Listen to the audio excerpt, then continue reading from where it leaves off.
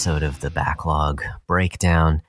Today, I've got some news to share. I come to you with a heavy heart because we have a guest on the podcast. Sorry, Nate just winced at what I said. Because we have a guest on today's podcast. And actually, I don't have... my heart is heavier than his because we have my heart the only... just fell out of my chest cavity. The one and only... I think I'm going to leave now. Oh, you're just as offended. Oh, that's good to know. Nate hates all my dad jokes. My last name is Broccolo, so the make of that, there's always, one of my good friends in high school actually didn't know that for a few months as he knew me. I was homeschooled, so it's not like... my last name was bandied about. And when he found out, he walked into my house, it cracked him up. He walked into my house and he goes, "What's up, Broccolos?" And just busted out laughing. And we were just like looking around like, yeah, that's our name. Like, I get that it's funny. It's not the worst last name I've ever heard. When I coached basketball at a high school.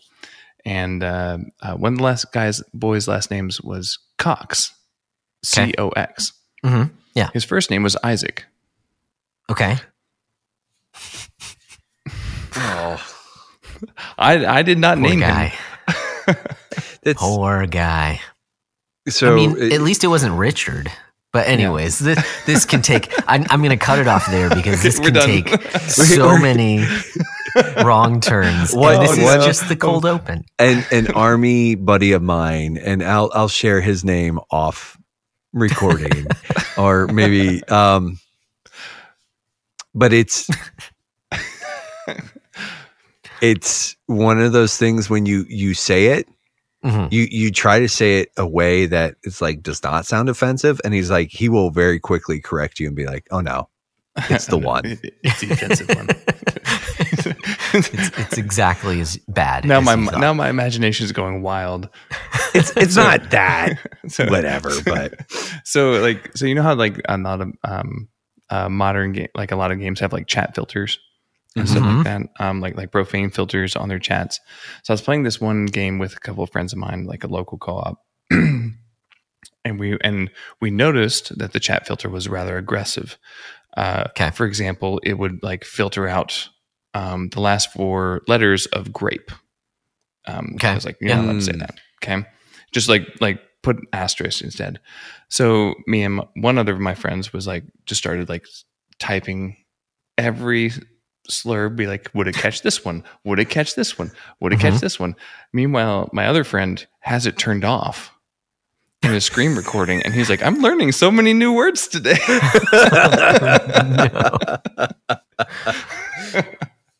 Oh my.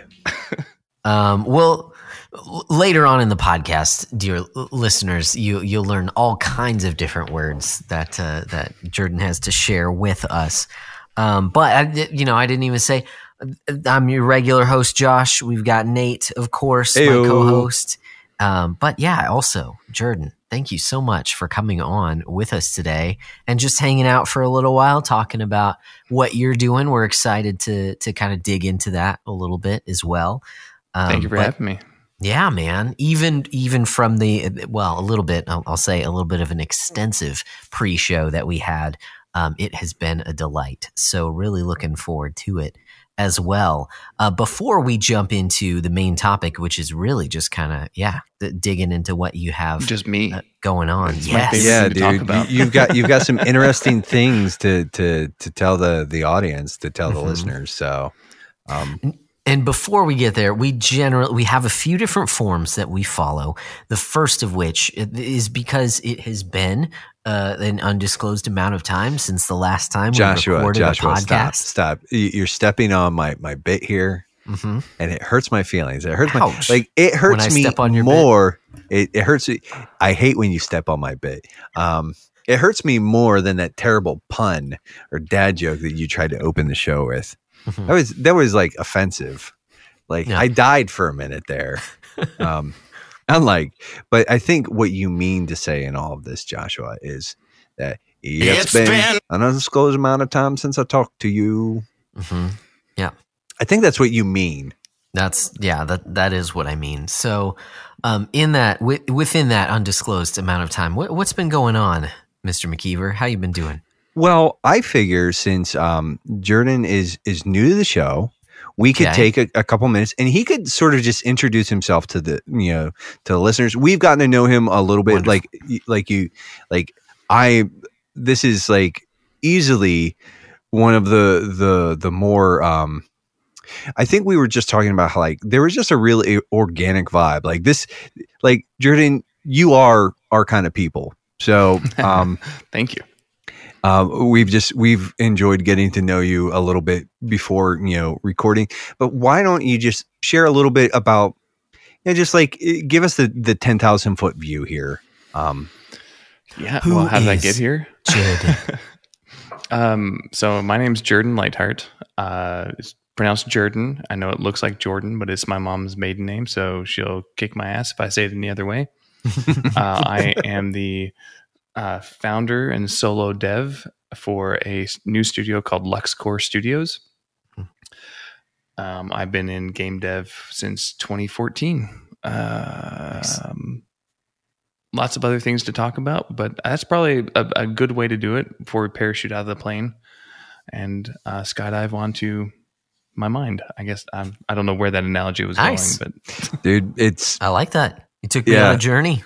Well, and you a little bit you were just telling us well, as of recording, it's almost your daughter's birthday. You have two little ones. I've got one more minute before it's my daughter's birthday. Actually, technically, Yeah. I have a 4-year-old as of tomorrow, and then a 2-year-old as of last month. Oh And, man, nice. Yeah, so it is like there's a lot of man, I don't want to go there. Kids have been the best thing, honestly, that is I've ever done. I thought that marriage was going to be the best thing that I've done. And before that, I thought that, basketball was going to be the best thing that I'd ever done. But there's something truly joyful and kick in the pants for a man to become a father. And it is weird.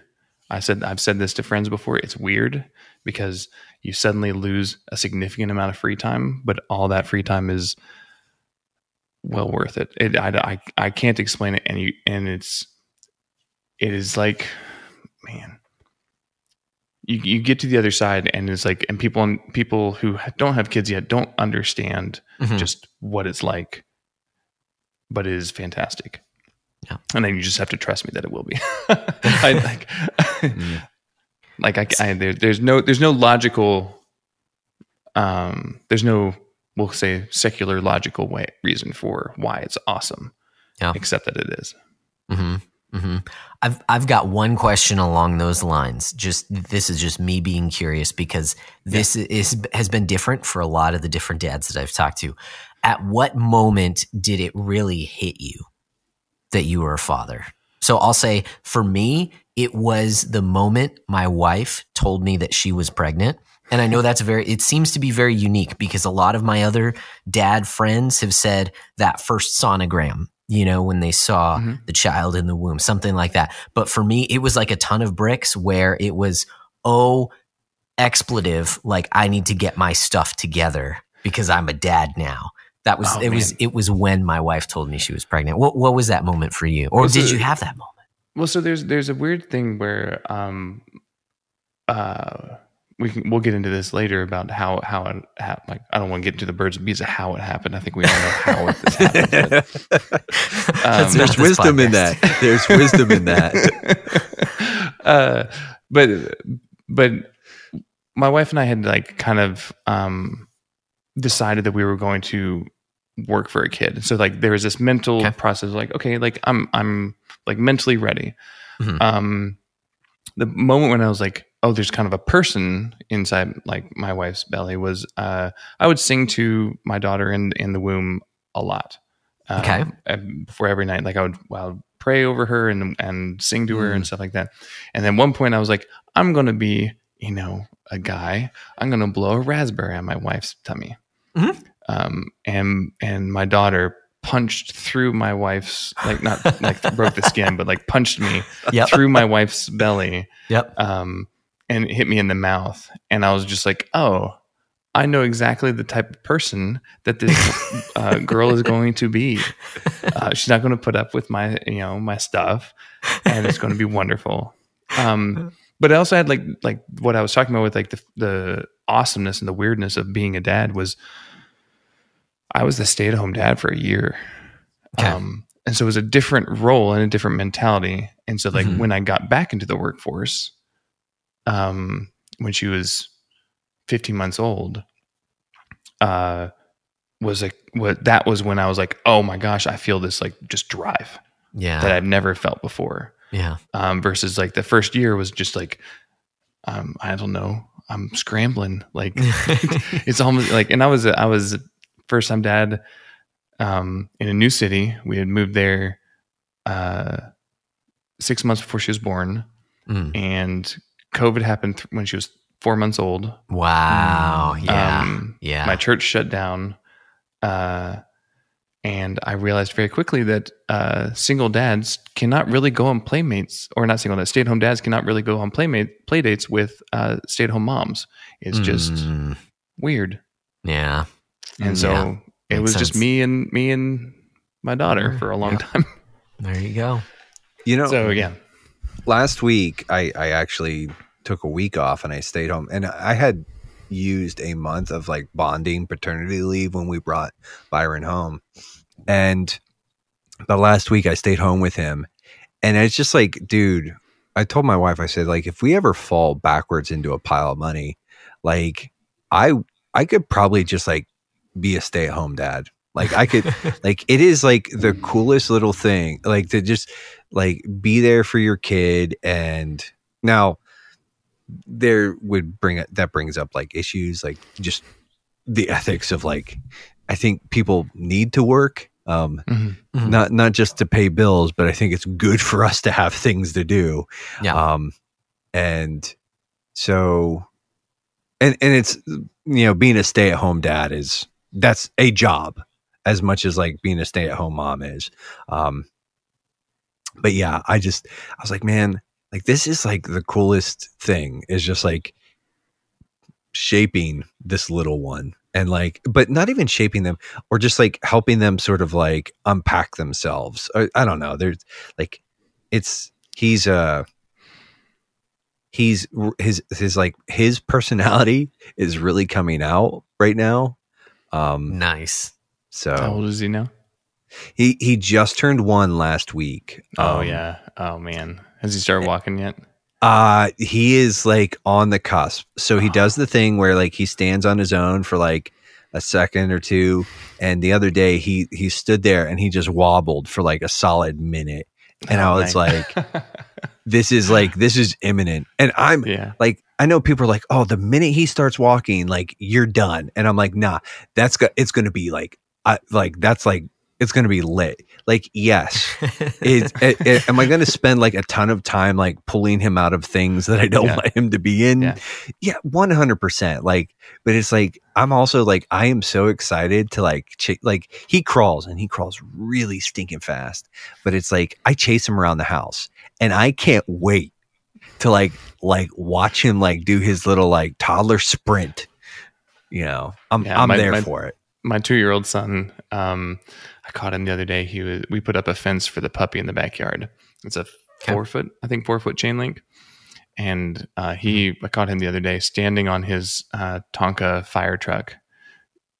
I think he actually had it at it like on his belly and like on the fence, and it pulled himself up and was like teetering on the edge. It's like it's not a bad thing. You're in for a treat as soon as they start running around by themselves.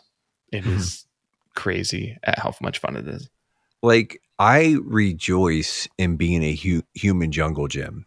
Like, and don't get me wrong. Like, I have nieces and nephews, and when they were all smaller, it was like my favorite thing in the world to just like let them just like climb on me and just like walk around and throw them around, and just like it's the best. But I think there's a profound difference between that and like I love my nieces and I love my nephews and like each one of them has a special place. But that little boy, like he is like my wife and we've always loved kids, right? And so like even the kids at our church, right?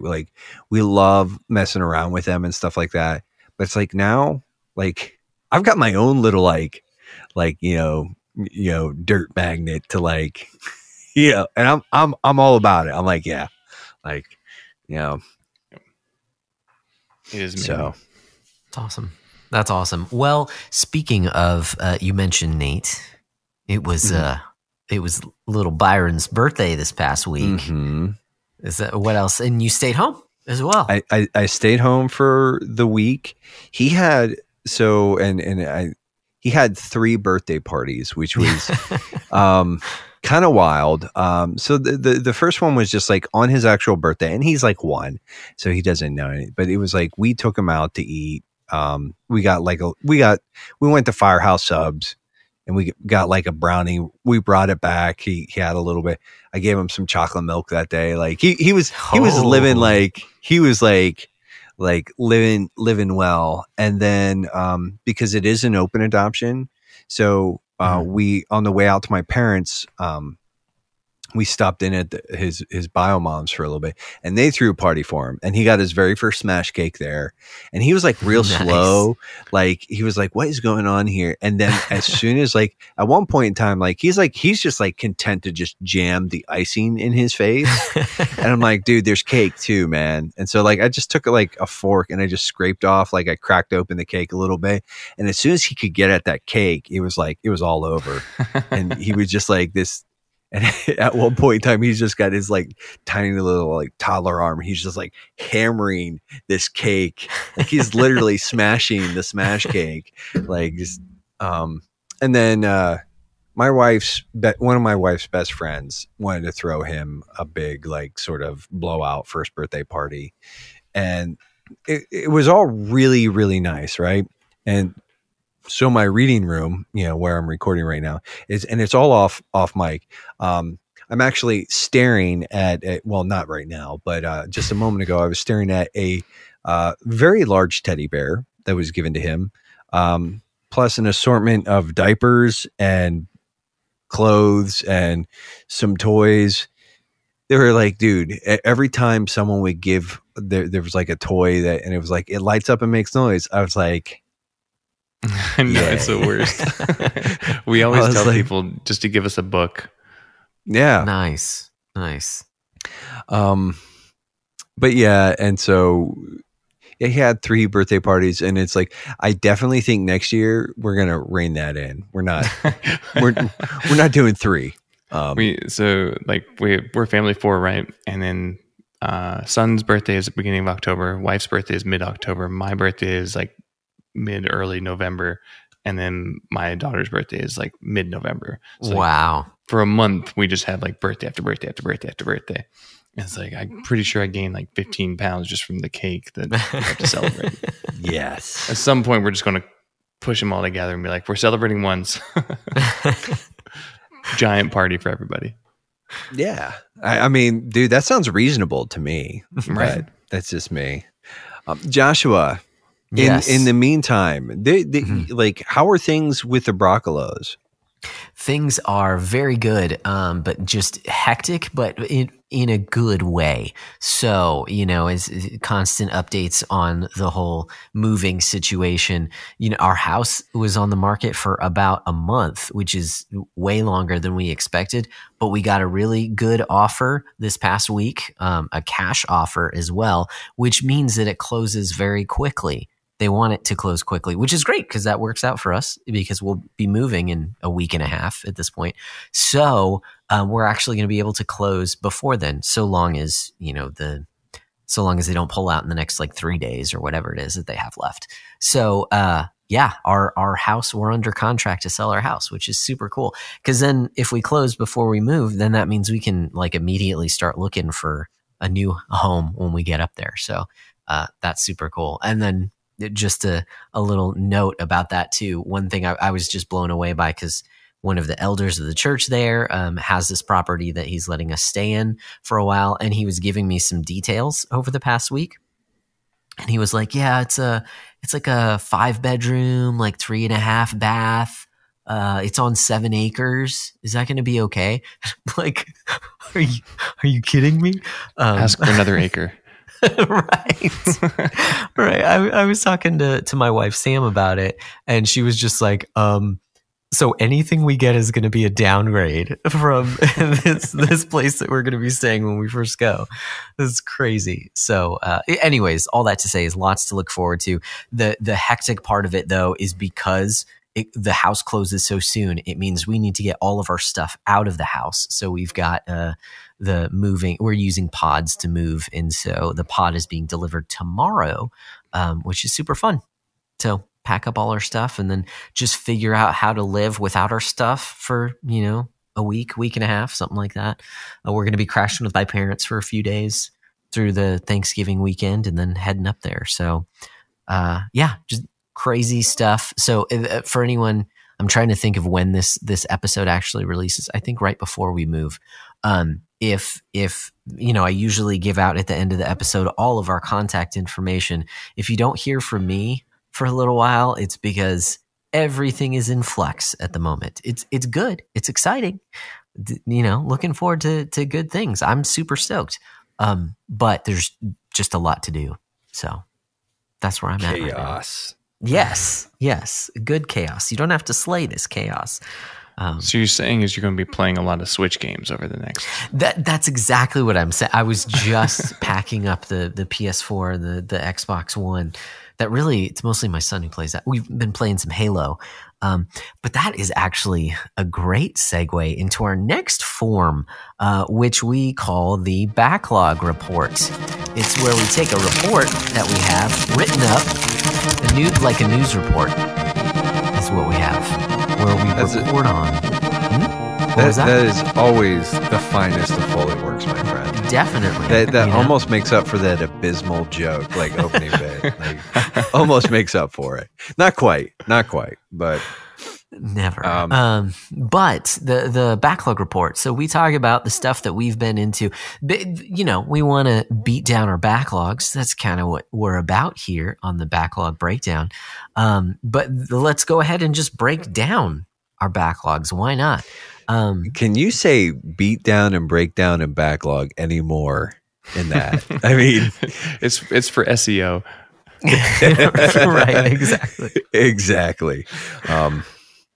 Well, Jordan, since you're our guest, we've kind of been just like, we used to just sort of like let everybody rip through their whole report, but the way that we've been doing it lately is we'll start with books. And so why don't you sort of kick it off and tell us a little bit about something that you've been reading lately?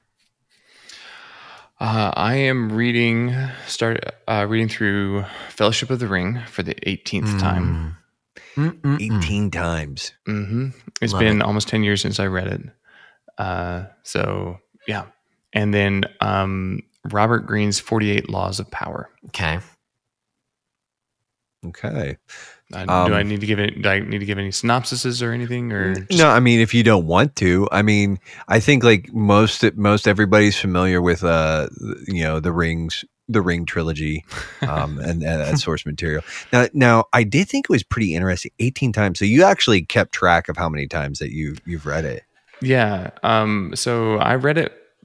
I tried to read it when I was like 10. So when I was 9, we moved to England as a family, and there was not a lot of like entertainment options, and so reading was like the primary thing of doing it, because we went from like a half-acre lot in Birmingham, Alabama, to a 200 square foot garden, as they call them in England, a shoebox. Yeah, and so it was a lot of reading that happened.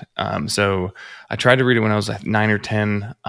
My older brother told me I had to read the foreword, and I did not get through it. And so then I started it again when I was 11. So it was like the last year we were there, and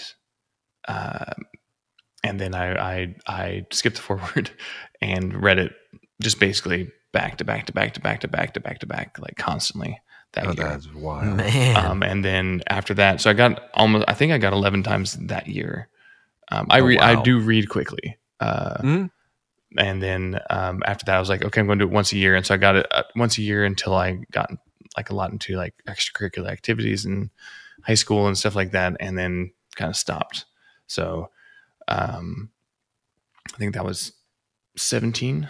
So when I was telling you in the pre-show that when I was 12, I was arguing with people on AOL message boards about Lord of the Rings. That's why, because I'm a giant nerd. Again, you're in good company here, friend. It's true. I have heard a little bit about the 48 Laws of Power. Yeah. Not overly familiar with it. Just what is it generally? It is 48 rules that basically explain how to get power over somebody else, using historical examples generally. I do not like most of the laws, but I like to know that they exist. So that if someone tries to use it on me, I know what they're doing. It is often my mom really hates the book. Yeah, makes sense. And so it's often used by manipulators and abusers to gain control over people, is how she would describe it. But I also know that, like, as the Bible says, be innocent as dove, as crafty as a serpent kind of thing. It's like I need to know what methods are being used, so that if I experience them, I know what's going on. No, there's definitely wisdom in that. And I think like it's not a biblically rooted perspective, but I think about Sun Tzu wrote in The Art of War. Sure. That half the battle is knowing yourself. The other half is knowing your enemy. And if you know yourself and your enemy, like, you kind of, victory isn't, I think he wrote it differently, but victory isn't assured, but it's like, it's much more likely. Like if you go into and a confrontation sort of half informed, it's just like yeah. Knowing is half the battle. Yeah. G.I. Joe. Yeah. I see it similarly to like Saul Alinsky's rules for radicals. Okay. Whereas like I can see how these are effective, and I see why they're being used. And so when I see them being used, I can also point out like what's going on, without necessarily having to use them myself. Yeah. Yeah. It's kind of like, just because you have knowledge of how something works doesn't necessarily mean that you need to employ it. Right. And some of them are actually like generally very like, I'm thinking generally for like marketing. It's like, how do I, I think one of the rules is like, there is no bad press kind of thing. There is no bad notoriety. It's like, as long as like it is better. I think the phrase maybe is like, it's better to be known than unknown kind of thing. It's like, because if you're known, like even for bad things, people are still talking about you. And he uses P.T. Barnum as like the historical example for it. And that is something that I don't necessarily think is wrong, but I struggle with. It's like, yeah, I don't want to like be known in a certain, like have this reputation following me that's not good. But at the same time, if that's the way to make, my studio succeed, if that's the way to make sure that my family's bellies are filled and stuff like that, I don't see I don't see it as a sin.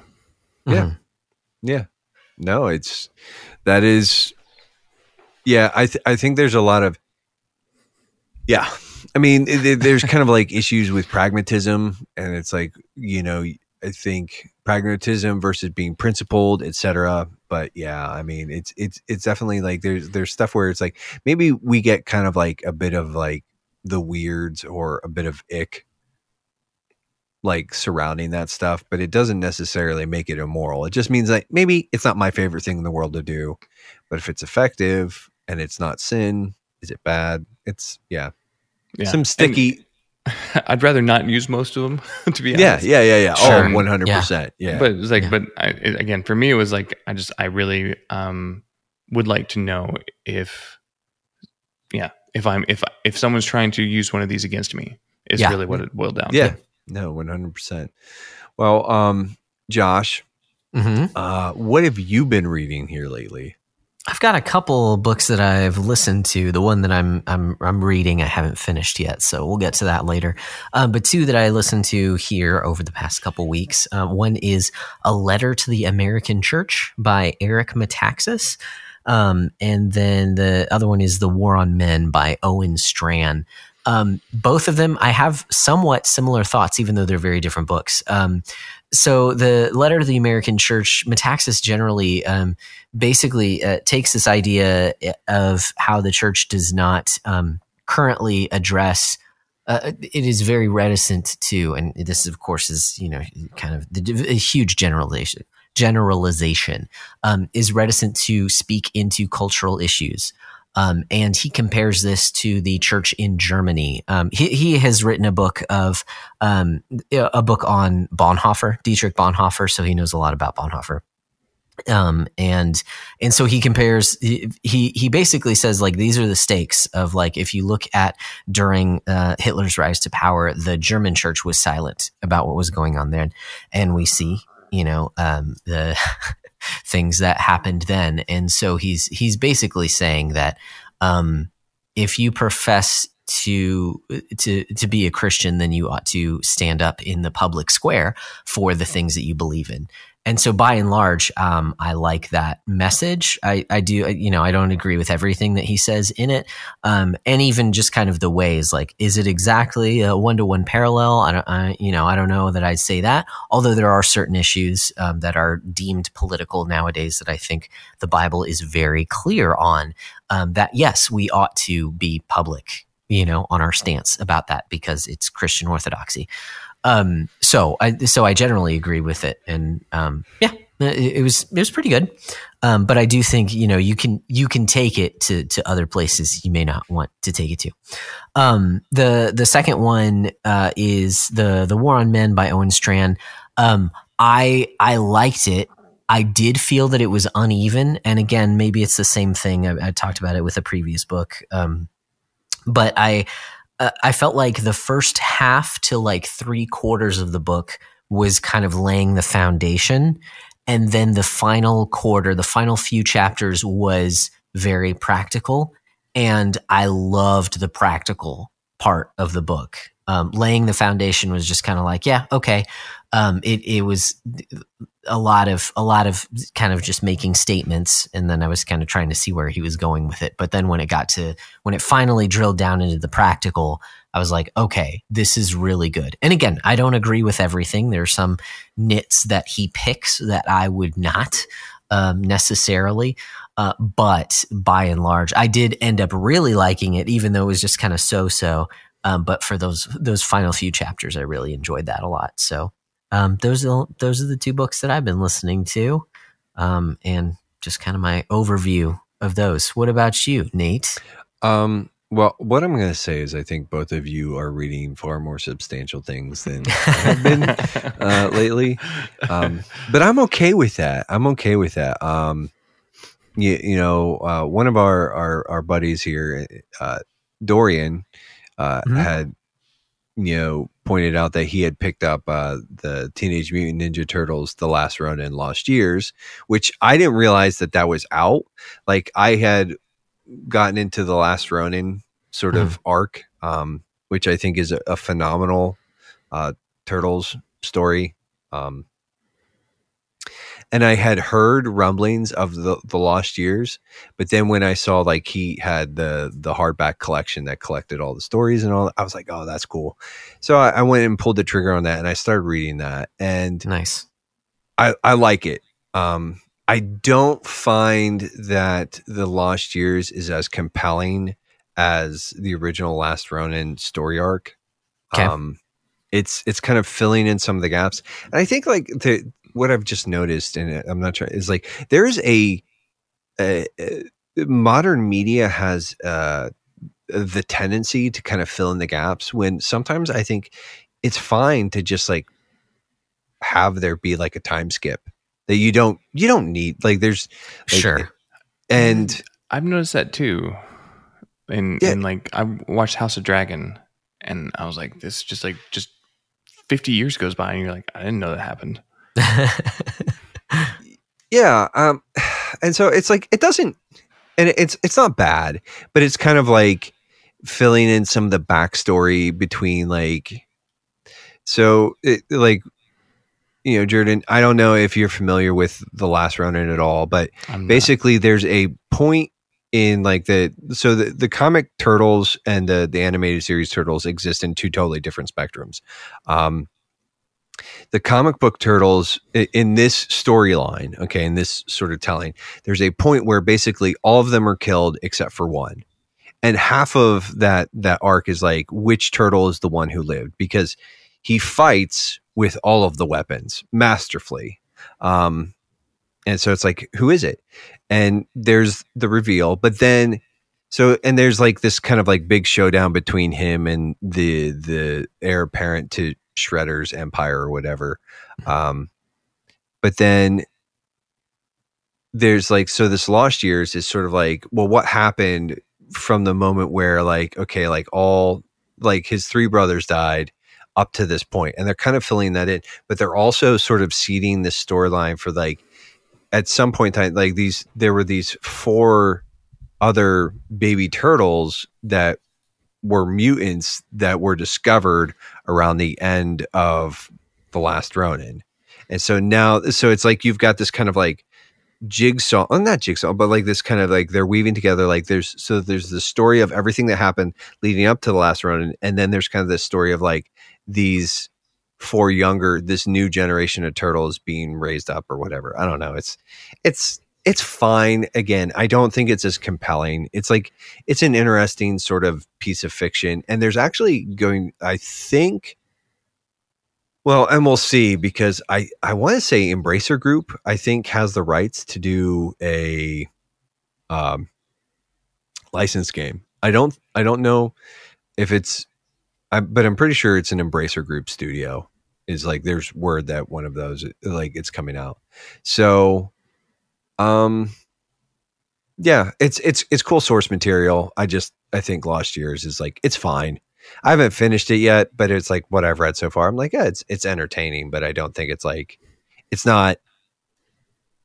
it doesn't have the same weight or impact that Last Ronin did. So moving on here, talking just like things that we've been watching, movies, TV.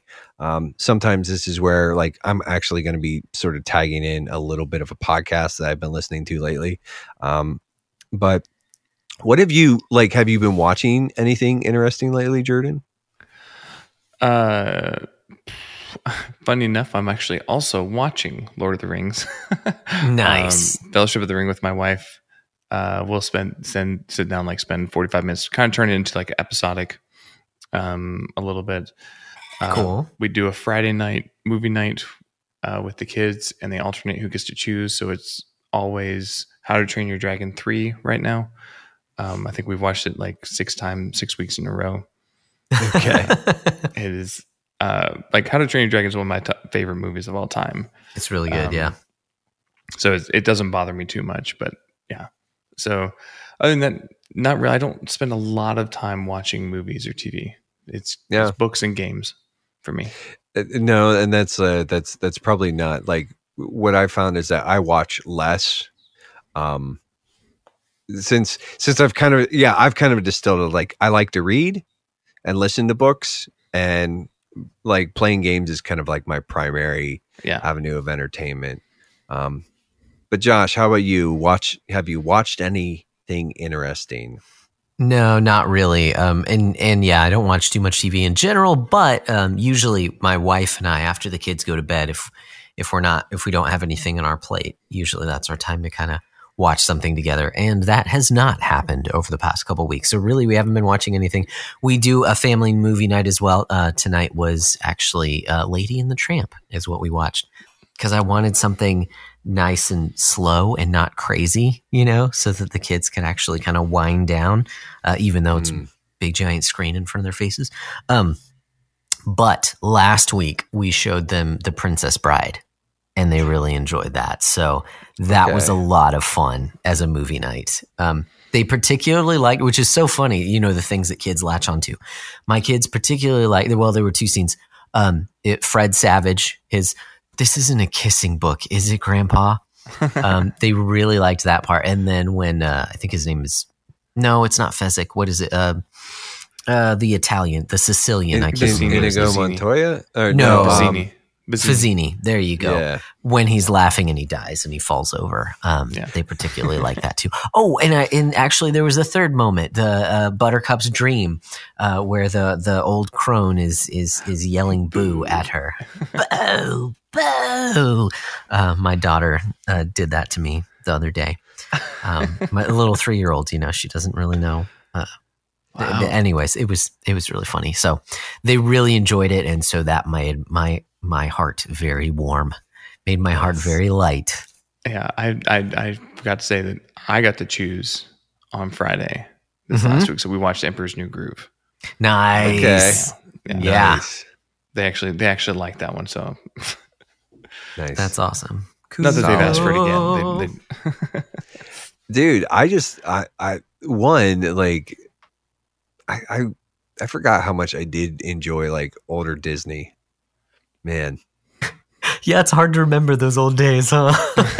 Dude. Not exactly putting out hits. No, man. Oh my gosh, Robin Hood is so good. Yes. Yeah. Dude, animated Robin Hood is like, it's goated. It is like the great, like, it might be like my favorite. Like, I actually have a shirt with it's got oodle golly what a day, and it's got the rooster on it. It's like that is arguably like that is like the Disney movie for me. Oh man. I set up a when I was coaching basketball, I set up a out of bounds alley-oop play from underneath the basket. That was called Oodle Alley. Nice. And then when I worked at a painting company, so I was like the prep guy. So I did like all the sanding and pressure washing, stuff like that. And I would quote the entire movie to myself as I was doing it because I was so bored. And I was like, so I was able to because I'd seen it so much when I was a little kid. Like, dude, I could quote the entire movie back to myself. Wow. That's not a bad thing to have in your head. I don't think I could do it anymore. I got a couple concussions since then. Too much paint fumes. Yeah. Josh, you did mention The Princess Bride, and it's funny. Like, it is funny what like kids latch onto, but I think the one for me that always like, of course, like Inconceivable, like, yeah. And I do not think that word means what you think it means, kind of thing. I use that one frequently. I look at people and I'm like, when they say something stupid, and I'm like, I don't think that means what. I do not think it means what you think it means. But for me, and obviously the one is like, you killed my father kind of thing. I always loved when Wesley is rolling down the hill and he goes, as you wish. Wesley, my love. Yes. that was one of my favorites. Man, dude, I'll tell you what, this might be one of my favorite sort of like entries into like the movie, like sort of like, like, yeah, dude. So we brought up animated Robin Hood. Yeah. Another weird connection I had not made, or maybe I had and had just forgotten. But, the movie ended and started the credits, and it said it was directed by Rob Reiner. And I'm like, oh my gosh, the same guy directed this in Spinal Tap. This is amazing. I know, right? Like, how crazy is that? Excellent. Yes. Paragon of our time. Yeah. We haven't been watching a ton. We did turn on an episode of One Piece tonight. I mean, and when I say anime? No, or live action. The Netflix live action. Megan's been enjoying that. She asked me questions, and she's explaining the plot to me, and I'm like, yeah, no, this thing that you've been able to like come to grips with in the last 4 hours. I spent hundreds of hours getting to this point. So it's okay. But I was like, no, I know what's going on. And we just got done with the the Black Cat Pirates Okay. Yep. arc. And I was like, dude, it's really it's surprising how like tight that show is. It's really pretty cool. But I haven't been watching. I mean, besides like children's programming, there's a lot of like Sure. Baby Einstein Sure. and Miss Rachel getting played in Gotcha. my house. We're clapping, we're clapping, we're clapping, clapping, clapping, we're clapping, we're clapping, clapping. Now we stop. And it's like, and Byron is clapping. So, hey, whatever. Like, nice. he just started it today and he doesn't do like the whole hard clap, but it's like the. Yeah, he's going for it. That's awesome. So we're kind of into that. What I did want to mention though was, and I had mentioned this in the Bro Hang, but friend of the show, Patrick Miller, he wrote an article on Christianity Today called, and I had just pulled this up, so this is awesome radio. It's called "Meet the Zoomers Martin Luther," which it's clickbaity, but it's a little whatever, but it's all about that SEO. And I enjoyed the article. And then he mentioned the fact that he had this guy, the redeemed Zoomer, which is a handle kind of on his podcast. And so I listened to that episode. I just wanted to sort of plug both of those things. The episode of Truth Over Tribe with the Redeemed Zoomer, I thought it's an interesting conversation.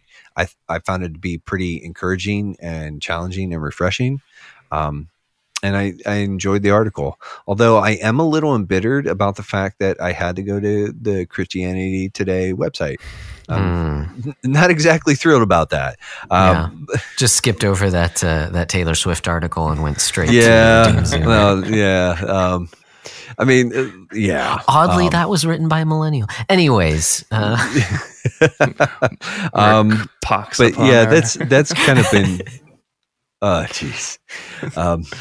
That's all I've been as far as like watching, kind of like, or so. But I think it's time that this is a video game podcast, so let's take a beat here and let's talk about some games that we've been playing. Now, Jordan, again, we're like, what have you been playing lately here, man? Now, you did disclose to us that you are PC Master Racist. Yes. So, yes. Yes. What's the lately time frame? Whatever you want, whatever you want to talk about here, man. Like, Yeah, I would say in your case, what is the best game that you've played lately? Oh man, that's difficult. So then you can reach back as far as you want. Let's see. 9 months ago, I played a game that ended up in my top 5 all time. Whoa. That is Outer Wilds. Okay. I cannot tell you anything more about it. I wish I could forget everything about it and play it through it again. One of those. Yeah, it is fantastic. Most recently I've been playing through the Return to Moria survival crafting dwarf game. Apparently, what do you think about that so far? There are some issues with it. Some technical issues with it. There are some design decisions I don't really like or agree with. There's a lot of progression quickly through areas, but that means you have to change camps quickly because it's not like open world like a Valheim or something like that. So it's more like linear into open spaces. So you end up with like these hubs that you're moving resources around in a way that I don't find fun because you have a very limited backpack space. Ooh. So like the resources that you need at the previous one, you want to take to the next one, but there's like I think the most recent one is like a 10-minute walk between them, and you can only carry.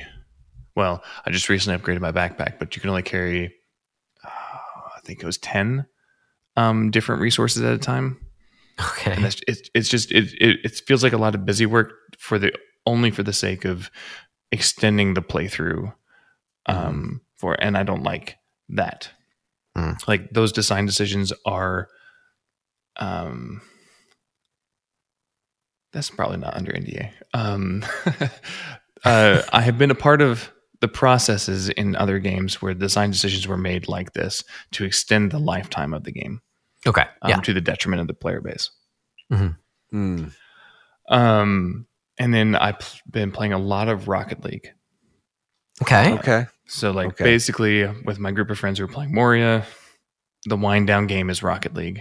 And so I probably put more hours into Rocket League than I'm putting into any of the games since World of Warcraft. It scratches like this competitive itch, this teamwork itch, this like dopamine if I'm getting better at something itch. Like it's just it's a pretty fun, and it scratches the toxicity itch where I get to be toxic to randoms.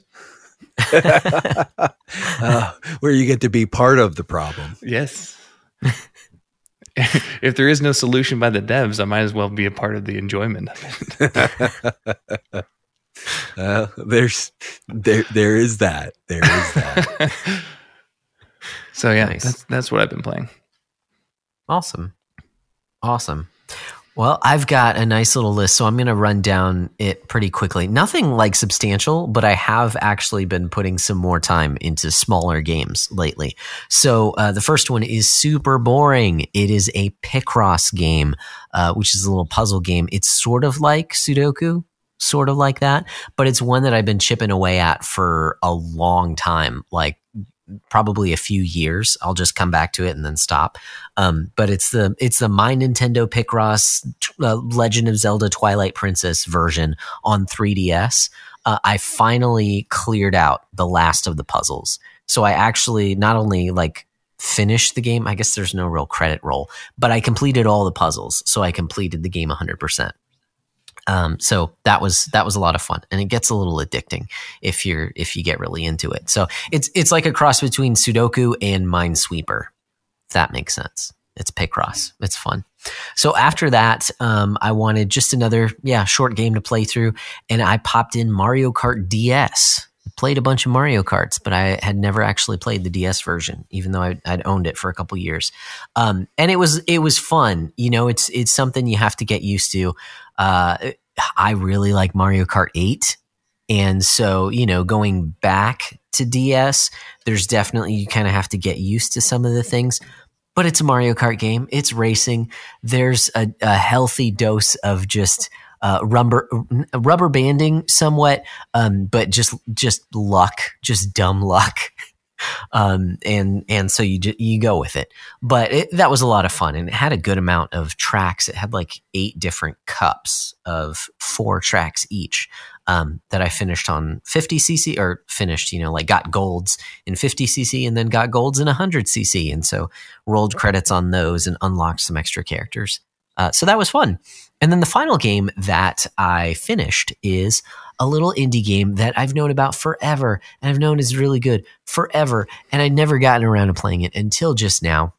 And I can join you as a PC master racist, and because I played it on my laptop with an Xbox controller. This is Fez. Okay, I know, it's super old. We've played, you know, it's been around forever, but it is such a cool little puzzle, you know, like what I'm trying to think of the genre. Tons of indie games are just these like puzzle platformers. That's what they're called, puzzle platformers. And it's a little gem. It does kind of show its age in that it doesn't tell you where to go. It's sort of open world, but the detriment to that is that you don't really know where you're supposed to go next in order to find. So it's just like find 32 of these items, and then it just lets you loose in all the different places that you can go to. And the map it's a little helpful, but it's not super helpful. So it had some frustrations, I will say. But I did finish it, rolled credits, and then, oh no, you've only finished half the game. The other half is in New Game Plus. So I did not finish that because from what I've seen online, it's almost required that you use a guide if you want to finish the entire game. So I was like, you know what? I think I've played enough. I really enjoyed it. Don't get me wrong, but I think I've played enough Fez for now. So those are the games that I finished. I did also. This is really uncharacteristic of me, but Christmas is coming up, and so I picked up a couple new games. The first one is Pokemon Legends Arceus. Okay, we've got some of our friends, some ponies who've talked about this game. Nick Porch over on Nothing new under Nothing the porch. New Under the Porch. That's right.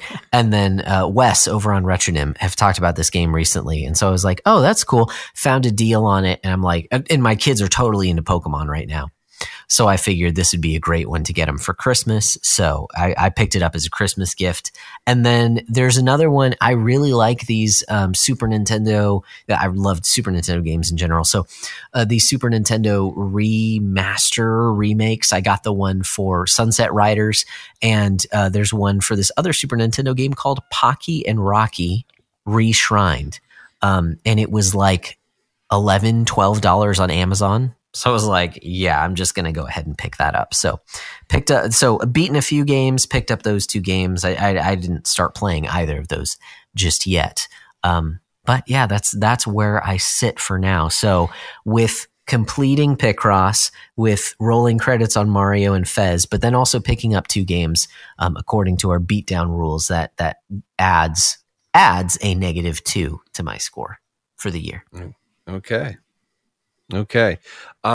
Well, as far as what I've kind of been playing or whatever, I finally not only rolled credits but got the platinum on Ghost of Tsushima. Nice. And I went through and 100%ed the Iki Island content as well. And we kind of were talking about it, and like that game is just is such a master's class, and it's again like I hate to use the word like underrated, but it's just like it's quietly, I think, one of the best first party properties Sony has in its stable. And going through it, the art design is like, it does everything really, really well. Traversal is brilliant. The user interface is brilliant. The sound design is just like, I'm like, it's is just solid 9s across the board. And frankly, like, its closest sort of touch point is Horizon Forbidden West or Zero Dawn, right? Okay. And frankly, I think the story is more compelling. Like Horizon's story was interesting, but ultimately, I think it's just like, it felt like kind of generic sci-fi-ish. Whereas Ghost of Tsushima, like, you can definitely see a lot of the you can see a lot of like Kurosawa elements, like especially like, and I wrote a little bit about it in the Discord. Like, I feel like there's some elements from like the Hidden Fortress and obviously Seven Samurai. And I think with Iki Island, you probably get in a little bit into Rashomon territory. But it's just such an absolutely masterful game. Like, it's an open world game that has compelling gameplay loops, that the exploration is interesting and engaging. Like, traversal is kind of like, it doesn't quite hit like, so Spider-Man is obviously like, everybody's like, traversal in Spider-Man is like the best thing in the world. And yes, swinging through New York City is a ton of fun. And so maybe like the traversal here isn't as high, but it's got sort of like all the other elements. Like, the combat is top shelf. Like, it's just like, it's not as brutal as like, like Bloodborne or a Souls-like. It's a masterful game, like, through and through. And I'm just like, I am so excited about, I'm still kind of processing it, but I'm so excited about this game, and the sequel eventually.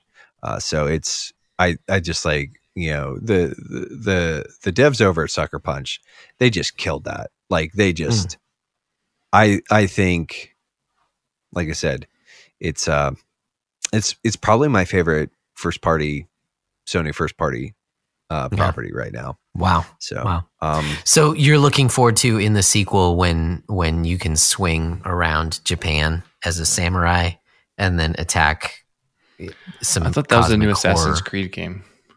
Oh yeah. Yeah. The new Assassin's Creed game. I'm definitely like a little more.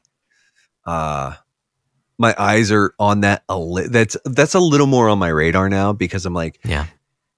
But we'll see. Because I just as long as it has the Bloodborne bosses in there as well. Man, that's what it sounds like. You're the worst, Josh. You're just awful. I'm just trying to make the perfect game. The perfect game. If he pretty has it sold, I think he could take that to a publisher and yeah. Yeah. Oh, jeez. Don't encourage him. He doesn't need any help. I'm not going to be back next time, so I can just like lob the grenade and encourage, and then don't have to deal with the outcome. I'm out. I'm gonna go swing my way back to my house. Oh man, no, this is. I guess that's fair. That's fair. It's a guest prerogative. Just come in and sow chaos. Yeah. But one other thing that I've kind of like, so after I beat that, I didn't want to sort of jump back into Destiny 2 right away, although I do kind of want to get back into, I want to wrap up the seasonal content on that because it's Destiny 2 and I'm a chump. But I started like, and I picked this up a while ago and Josh, you may or may not remember this, but Valkyrie Elysium. Oh yeah. Didn't you buy it like 3 times? Twice. Okay. Don't judge me. So and Jordan, just for like Valkyrie Profile on the original PlayStation is probably one of my favorite games of all time. It's just like, it's weird. It's this weird side-scrolling RPG thing. Tri-Ace. It was published by Squaresoft. Well, now it's Square Enix or whatever, but it's this weird 90s, like late 90s, early aughts RPG thing. And it's a bit of a cult classic. Valkyrie Elysium was sort of a sequel of sorts to it.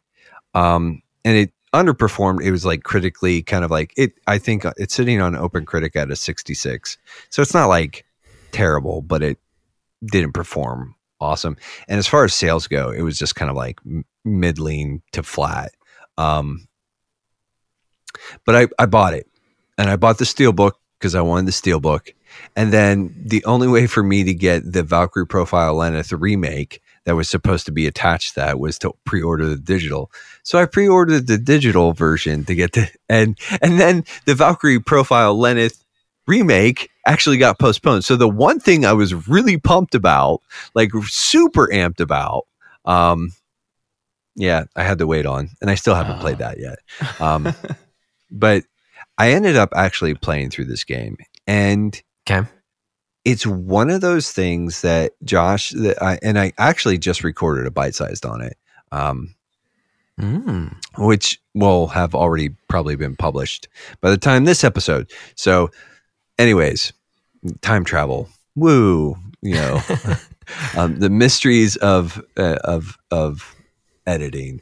But I'm playing through it and I haven't finished it yet. It's a shorter game and it's really kind of interesting. Like you can, I remember when I played the demo, I thought like a really interesting touch point was Nier Automata, right? And I was like, it's still, there's like, it kind of feels like it wants to channel that. There's a lot of like, the desolation in Nier Automata, like, the emptiness of the map with like, there's kind of like, it has these elements where it's like, and it's one of those games that it did take a little while. The combat's pretty interesting. It's not going to blow your mind. It's definitely not like Ghost of Tsushima. It's not Bloodborne. It's not super technical, but it is interesting. And it just feels like one of these games where I'm like, This has like a really interesting vibe, but it's undercooked. Like it's kind of, it didn't have enough time, to really like sort of build out the maps and the environments. Cause like it does feel a little desolate, and in a way that's kind of charming, but like the maps, there's like exploration is non-existent. It's just like, it doesn't mean anything. Like it's just like you can explore, but there's absolutely no reason to do that. It's not like you can find like special equipment or special items or anything like that. It's just like you can go there and it's an empty alleyway. It's like, hey, what's down this alleyway? This might be interesting. It's like, it's kind of hard to get to, and you go down it and it's like, meh, it was an empty alleyway. And it's like, oh, that's disappointing. So there's that. It's a really interesting game in some ways, and it's kind of a massive disappointment in others. And I say all of that, I'm not hating it. Like I'm kind of enjoying my time, but it's also a game that kind of makes me like a little sad. Because it's a game that while I'm playing it, the whole time I'm playing it, I'm like, if they would have just taken a little bit more time and really like built this out a little bit more, cleaned this up, like spent a little more, like just put some more resources into it, like build out the story a little bit, like, and the assets are kind of like, they're fine. They're not, it just feels like super budget and kind of like undercooked. And it's just like, and it's disappointing because as I'm playing it, I'm like, there's some really interesting ideas here. And you could have had a really special property, I think, if you would have just built it out a little bit more. So. Yeah, that's a shame because it sounds like it's squandering the IP as well, just because we haven't had another game in the franchise in a long time. Yeah, well, and it like at best, like the Valkyrie games were always sort of like cult classics. So they were never going to hit like Final Fantasy numbers, but Square Enix, like with Square Enix, it's like, they're always disappointed. It doesn't matter if it sells like, but their numbers, I did look at some of the numbers, and the only ones I could find were the copies in Japan, and it was like, the original, I think, sold like almost 500,000 copies in Japan. Like Valkyrie Profile, Valkyrie Elysium, I think, sold like around 40,000. So it's pretty, and that's, again, I don't know how current that info is, but it's pretty. It performed not well, so I think. And it's just disappointing. I think the reason it didn't perform well is because it was a half-baked game that they kind of rushed out the door. But yeah, so as far as you mentioned your beatdown score, as far as like updates to mine, the platinum, the completion, the beating and the completion for Ghost gets me a -2. The 100%ing Iki Island also gets me a -2. And and then I had purchased Super Mario Wonder for my wife for her birthday. And so that puts me at a nice even 0, perfectly balanced. But, and I guess, sort of moving on here. So, Jordan, I know that you said you had listened to a few of our episodes, and this whole backlog beatdown meta does not make sense to me. Okay. So I'm gonna give you the quick and dirty version. Like the whole purpose of this is to encourage people to play games that they already own. So when you buy games, you add to you start at 0 at the beginning of the year, and when you buy games, you add to your tally, and then when you beat games, you take away. So the thing is, if you're playing games that you already own, you don't have to add anything. You can just sort of drive your score down. You're going for a negative score because ideally you're beating the games that you've had on your backlog for a while. Unless it's Rocket League. Unless it's Rocket League. Right. Yeah. Games that don't have an ending. Yeah. Yeah. And it's definitely not a meta that appeals to everyone, but for people who sort of like, because there is sort of like this mass accumulation kind of thing that goes on. Like it's just like Steam sales. We talk like there's my Steam library is 440, and that's not very big. No, no, it's not. No, that's a reasonable Steam library. You know, but it's kind of one of those things where this is just something where it's like it's a bit of a tool, maybe like a bit of a stopgap for people who are sort of caught in the buy. Oh, things are on sale. It's like, hey, throw a little bit of thoughtfulness in here, and if you gamify that, and you know, again, the rules aren't like super. There's a little bit of nuance there, but they're not super complicated. And so, like I said, the whole point is like negative means good, because you're sort of you're creating a deficit against this massive backlog that you have. Like Josh has a substantial backlog. My backlog, I have several hundred games in my backlog, and that's, you know, I'm probably sitting at 300 or 400 games in my backlog, and Josh has something comparable to that. I'm trying not to like out you too hard here, Brent. But so that's it's a fun little like meta game that, like, you know, like I said, it works for some people, but it's not for everybody. But speaking of the Backlog Beatdown, it's time to talk about the official app of the Backlog Beatdown. That's the GG app. It's a letterbox style app for your video game collection, developed by our friend Charles Watson. And what's kind of cool about it, and the way that we use it, is that you can create custom lists. And so we create a custom list for our acquisitions. We create another one for the games that we beat.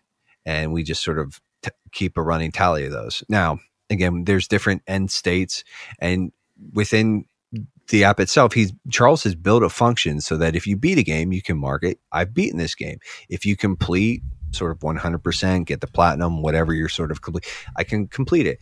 You can, I was playing this, I've abandoned it. It's a really robust little app. In addition to that, you can rate and review the games that you've played. You can see what your friends are playing.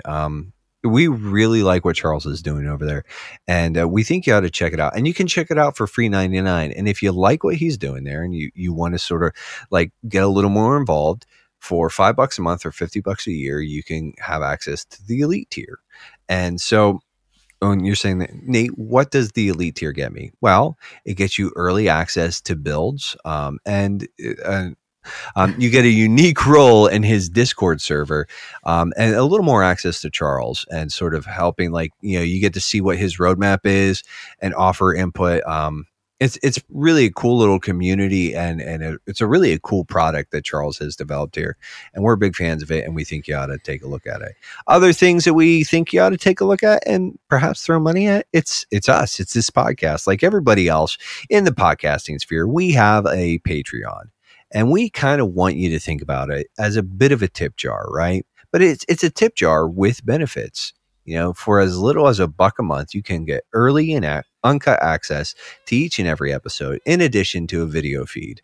And for our patrons, they get to choose a topic and or video game for us to think of, or to play through and have an episode on. And during that episode, they can actually come in and join us and, you know, harass us. So chaos, you know, it's a lot of fun.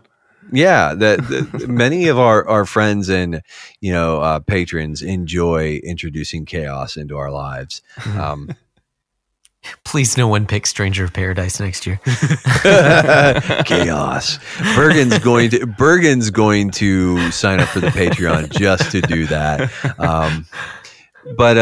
So you know, like I said, like, man, I get.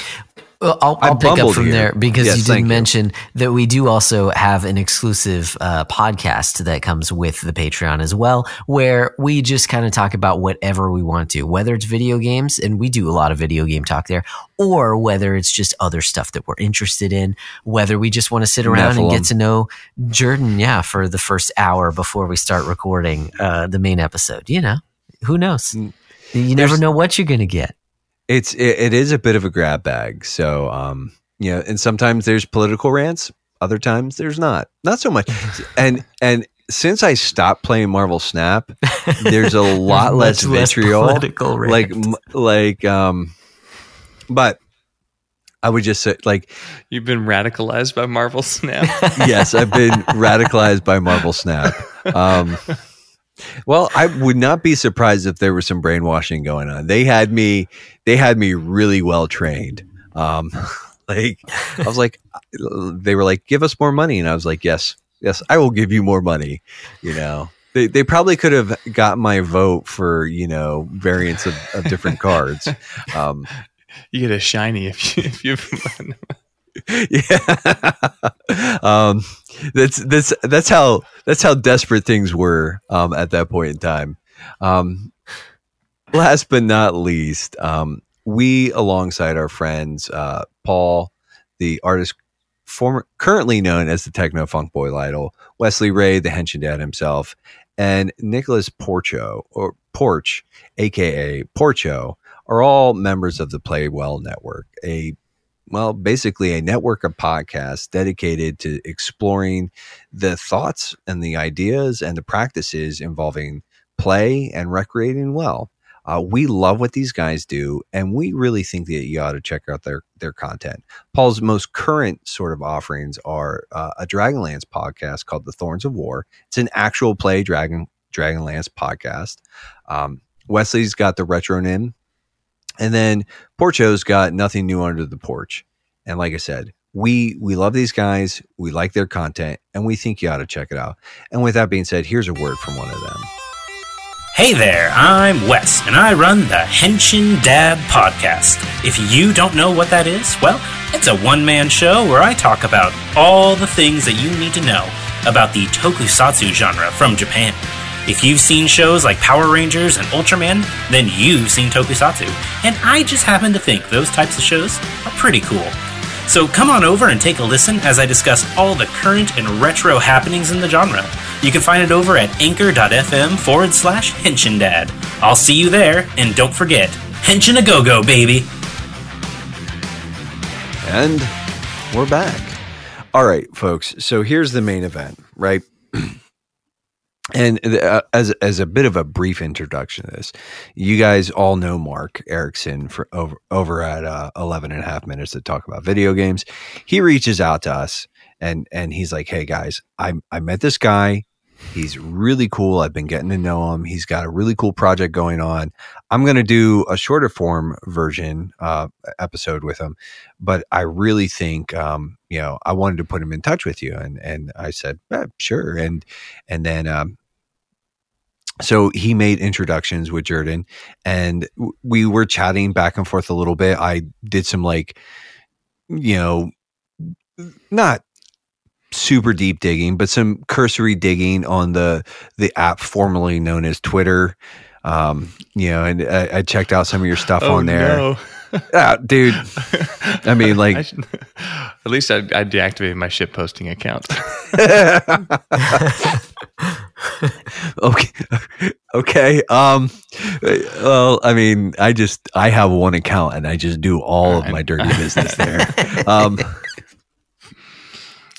I learned a long time ago that I have a lot more fun when I'm completely anonymous and people I don't know who's following me. It's like when like family starts following me and professional contacts start following me. Yeah, I'm like, okay, I can't really say edgy jokes the way I'd like to. Sure. Yeah, and that makes sense now that you have a studio. You don't exactly especially want to. now Yeah, unfortunately, you're going to have to curb some of those. I'm just waiting till I get canceled to get like that weird conservative Christian bump that happens when every relative conservative gets canceled. You'll get a 5.5 hour episode on Joe Rogan. That's right.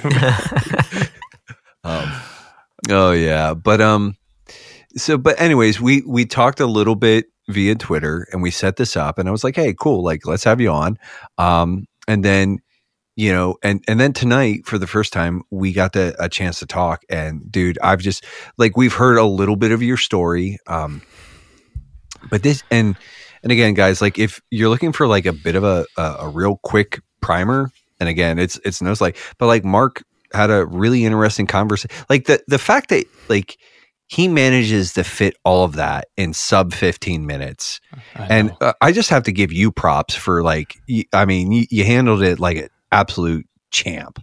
Like, and I like an absolute Chad King kind of like energy, dude. Like, I was like, this is a really compelling, like 13 minutes, I think he ran. Yeah, we went over a little bit. But, now, fortunately or unfortunately, we are not bound by those same tethers. In fact, one of our tags is that we tend to be really good at being bad at brevity. So we wanted to give you an opportunity to really sort of just like walk us through as much or as little of this thing as you want. But I think it would be helpful for the listening audience to maybe get a little bit more of like your credentials here, because like, and obviously I'm going to want you to talk about LuxCor too, and sort of what your hopes and your dreams and kind of your aspirations are for that. But like we were talking about this again, like it was sort of a conversation prior to recording. You actually worked on a game that I had been wanting to check out for a while. And then I was like, you mentioned it. And so why don't you just like talk us a little bit, like what are your credentials here? Like, what have you worked on? You said you've been in the games industry since 2014, right? Yep. Yeah. It was May 24th or 25th, 2014. It was a week before WildStar launched. Oh, wow. So I had been in that community, actually, like found out about WildStar 2 years earlier in summer 2012, working as a part-time or as an intern for a local like programming, like it was a college management software company. And so I integrated myself with the community. About 9 months later, I got to go on what they called the ARC ship, which was a community event where they invited a bunch of prominent community members and games journalists surrounding that specific game, WildStar, down to their offices in Orange County. All expenses paid. They like put me up in a hotel. They fed me dinner. They basically showed me the game, let me play a little bit of it, and wanted to get a like understanding of like what did I think of it. And then I got to meet some of the devs. From that, I went into like a closed, like a friends and family beta that I got to play and like test for them.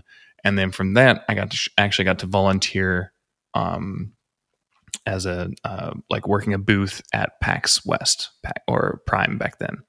Yeah, phenomenal experience. Like, I got to meet engineers, lead engineers, all these types of things because I was in school for software engineering at the time. Fast forward to May 2012 or 2014, I graduated, was able to get a job with them. One of the most painful interview experiences of my life. We can talk about tech interviews at some other point, but and then we launched a week after I got there and went gangbusters. So I started off on the build team. I don't know if your viewers are kind of familiar with how like game dev works, but I think you're kind of familiar with patching. Like you have to update your games every now and then. Basically, I would be a part of the team that would collect all the files that need to be updated for a patch and then send it off to the server so that everyone else would click download. Steam automates the process pretty well now, but back then we kind of had, or for WildStar specifically, we had to do it all ourselves because it was our own proprietary stuff. That lasted about 6 months. The game did not do as well as everyone hoped. So then I got moved over to AI. So I worked with an AI engineer who worked on Fallout 1 and 2 and then at Troika before moving over to WildStar. He had some fast, if you want to hear any stories or anything about like veteran just interrupting me and be like, hey, what did he say about like Fallout 1 and 2 or anything like that? Because there's some phenomenal things. But I'm going to keep on going. Worked on AI for about 9 months. One of my favorite bugs that we found was like we had these sheep in the game called roused hours, and we kept getting these test reports back that like the roused hours were just floating in the sky. And we're like, no one could figure out what they were. The bug had been open for 3 years at this point. Oh wow! And no one could figure it out. And part of the problem is like when you're in an environment like that, like a bug like that that's not easily solved, like say a day worth of work for a high level engineer, like an expensive engineer, is really not worth the time. Sure. There was only one AI programmer that was working at the time, so. And it didn't pop up very often. It would be about there'd be like a bunch of bug reports every 2 weeks or something like that. And then there'd be nothing. So I've realized, I don't know how, that I don't remember how at least, that the bug reports were happening when our live servers were up longer. So we had a lot of world server crashes. So like people get kicked out of the game. And so we didn't get a lot of bug reports regarding this specific roused hour floating bug for a long time. But when the servers were up longer, we started getting more reports. So I realized that there was something going on with like how long the server had been running, and that was how these things happened. Weird. Finally, like after I've probably spent a week on this thing, and I'm a junior dev. I had no idea what I was doing, so I was like slowly figuring it out. And I finally found out that when pathfinding failed for these roused hours, and usually happened on like a cliff like this, like a slope like that, it would teleport the actor, the beast, to try and find back to pathfinding. Okay. And it would do that. But it was on a slope like this. There was a random chance that it would put it off of the slope even more. And then that means that would fail every single time. So that would slowly move it off. So over a 2-week period, you would end up with 50 feet away. And if you kept it going for another 2 weeks, it would be 150 feet away kind of thing. Ended up being like a 2-character change by the senior dev once I explained to him what was going on. But it took me like 2 weeks to unravel it all. Oh man. So then the combat spells, the most senior combat spells dev engineer, he left to go to CD Projekt Red to work on Cyberpunk. Oh wow. Okay. That was in 2015, I think. Late 2015. So I jumped over and took over all of his responsibility. And so I became kind of like the spells and combat software engineer. Let's see. And then about 4 months into that, we had tried to go free to play, did not work out. I do a lot of ums when I'm trying to remember things. So if that bothers viewers, I won't apologize. Don't. They can deal. So this was March 2016. 70% of the company got laid off. And so that was my first time kind of getting laid off from a company before. A very weird experience. I spent the next 5 months trying to find a job. My wife had just started a real estate career in Orange County. So we didn't really want to move away from Orange County anymore. And so we're like, so games industry jobs are once you're in, you're pretty much in as long as you want to be in for. Like if you break through that first like gate, you're gonna get another job in the games industry. People like to see like you worked on another game. Sure. But when you don't want to move, it's a lot more difficult. Like in Orange County, there's a lot of studios in there, but it's not, a ton. There's a lot in San Francisco, a lot in Seattle, a lot in Austin, Texas, and stuff like that. So we didn't want to move, so it took a little bit longer for me to find a job. And this is Gotcha. prior to a lot of the working remote as being really viable. Yeah, we can get into that. I have thoughts on that. So that fall of 2016 or August, reached out. My old tech director reached out to me. He had also been a part of the layoffs, and he was like, "Hey, I have started this studio with two other guys, two artists, and me. We're making a game. Would you like to be our first employee? We need more engineering help." And I was like, "Absolutely." So before I got into the industry, I read a book called Masters of Doom. I don't know if y'all have read that or not. Fantastic book. And so I was like, that was what I was like imagining, game dev to be like. And it was not like that at all when I got in. Frostkeep, the studio I joined as employee number one, was very much like that. Like, small group of guys, we were proving it to the world that we could put a game out in a year that was as good or better. And we did. So, in March of 2017, we went to PAX East. We had our announcement trailer. It was going to be a faction-based survival crafting game set in a Viking universe. Basically, you were in the realm between Valhalla and the mortal realm. Like, you had to go. Basically, you're put into this ethereal purgatory kind of thing that you had to go and fight the opposing factions in order to rise to glory. Our trailer, I think it hit 500,000 views in the first week, and immediately, stuff started happening. The game was called Rend, REND. That might be. So yeah, there are a couple of things I'm not allowed to say about how that whole thing went down. But sure. Basically, at that point, I was acting as a community manager and AI UI engineer for the studio. So my days consisted of after PAX was wake up at 6, work till 10 from home, go into the office at 10, work till about 8 in the office, go home, work till about midnight. So I was getting just constant work. And I would generally take Sundays off. So it was roughly 120 hours a week.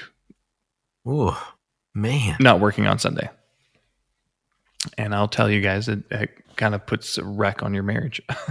Yeah. Yeah. So about 4 months of that, 5 months of that, my wife and I had a talk, and I was like, and at this point we had, we were able to scale back some of our hours. We were able to hire more people into the fold and start working on the game more. So, so I started trying to scale back. But one thing I've learned about myself is that I like to obsess about things. And so I had trouble knocking myself back down to 40 hours a week. And so I realized that basically the only way that the marriage was going to work was if I separated myself entirely from it. Gotcha. Since y'all will understand this, I had made my career into a sort of idol that I was so focused on that I refused to So I joined my wife in real estate for about a year and a half. Switched careers completely. Yeah. I just didn't want to deal with it. There's no games I wanted to work on because I've been extremely blessed that I didn't have to work on anything I didn't want to work on. Not a lot of game devs can say that. Most of them sit there and have to work on some sort of mobile, cash grab game, or back in the day it was the DS. I think it was some of these kid games that were just. I was but you had to do it to make some money. Shovelware kind of garbage. Yep. So I never had to do that, and I'm very, very, very thankful. Anyway, fast forward, we end up moving away from Orange County, and we moved to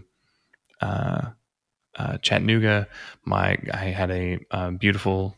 My daughter was born, and I was a stay-at-home dad. And about 6 months into that, I was like, I'm not a very good stay-at-home dad.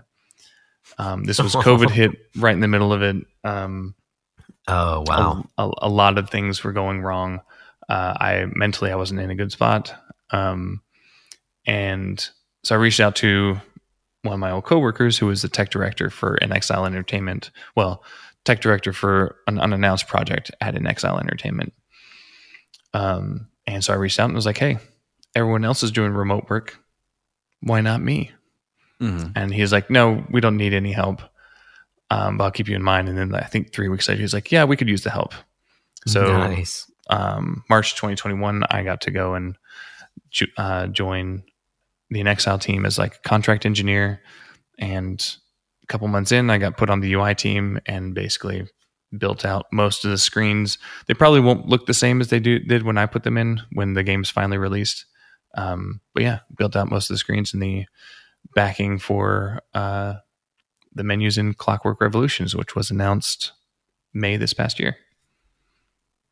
Oh, wow.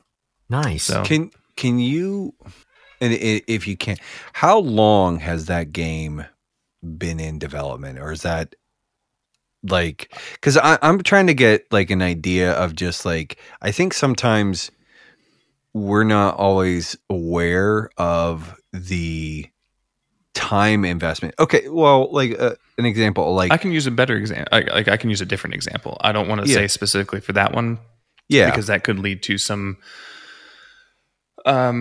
potentially like one of the things that is very important to publishers, Microsoft and game devs, is release dates. Yeah. And so I don't want to give up any information that could give off where that is. But a single player game in general, like a AAA, let's say Ghost of Tsushima, Ghost of Tsushima, probably has a 5-year development cycle.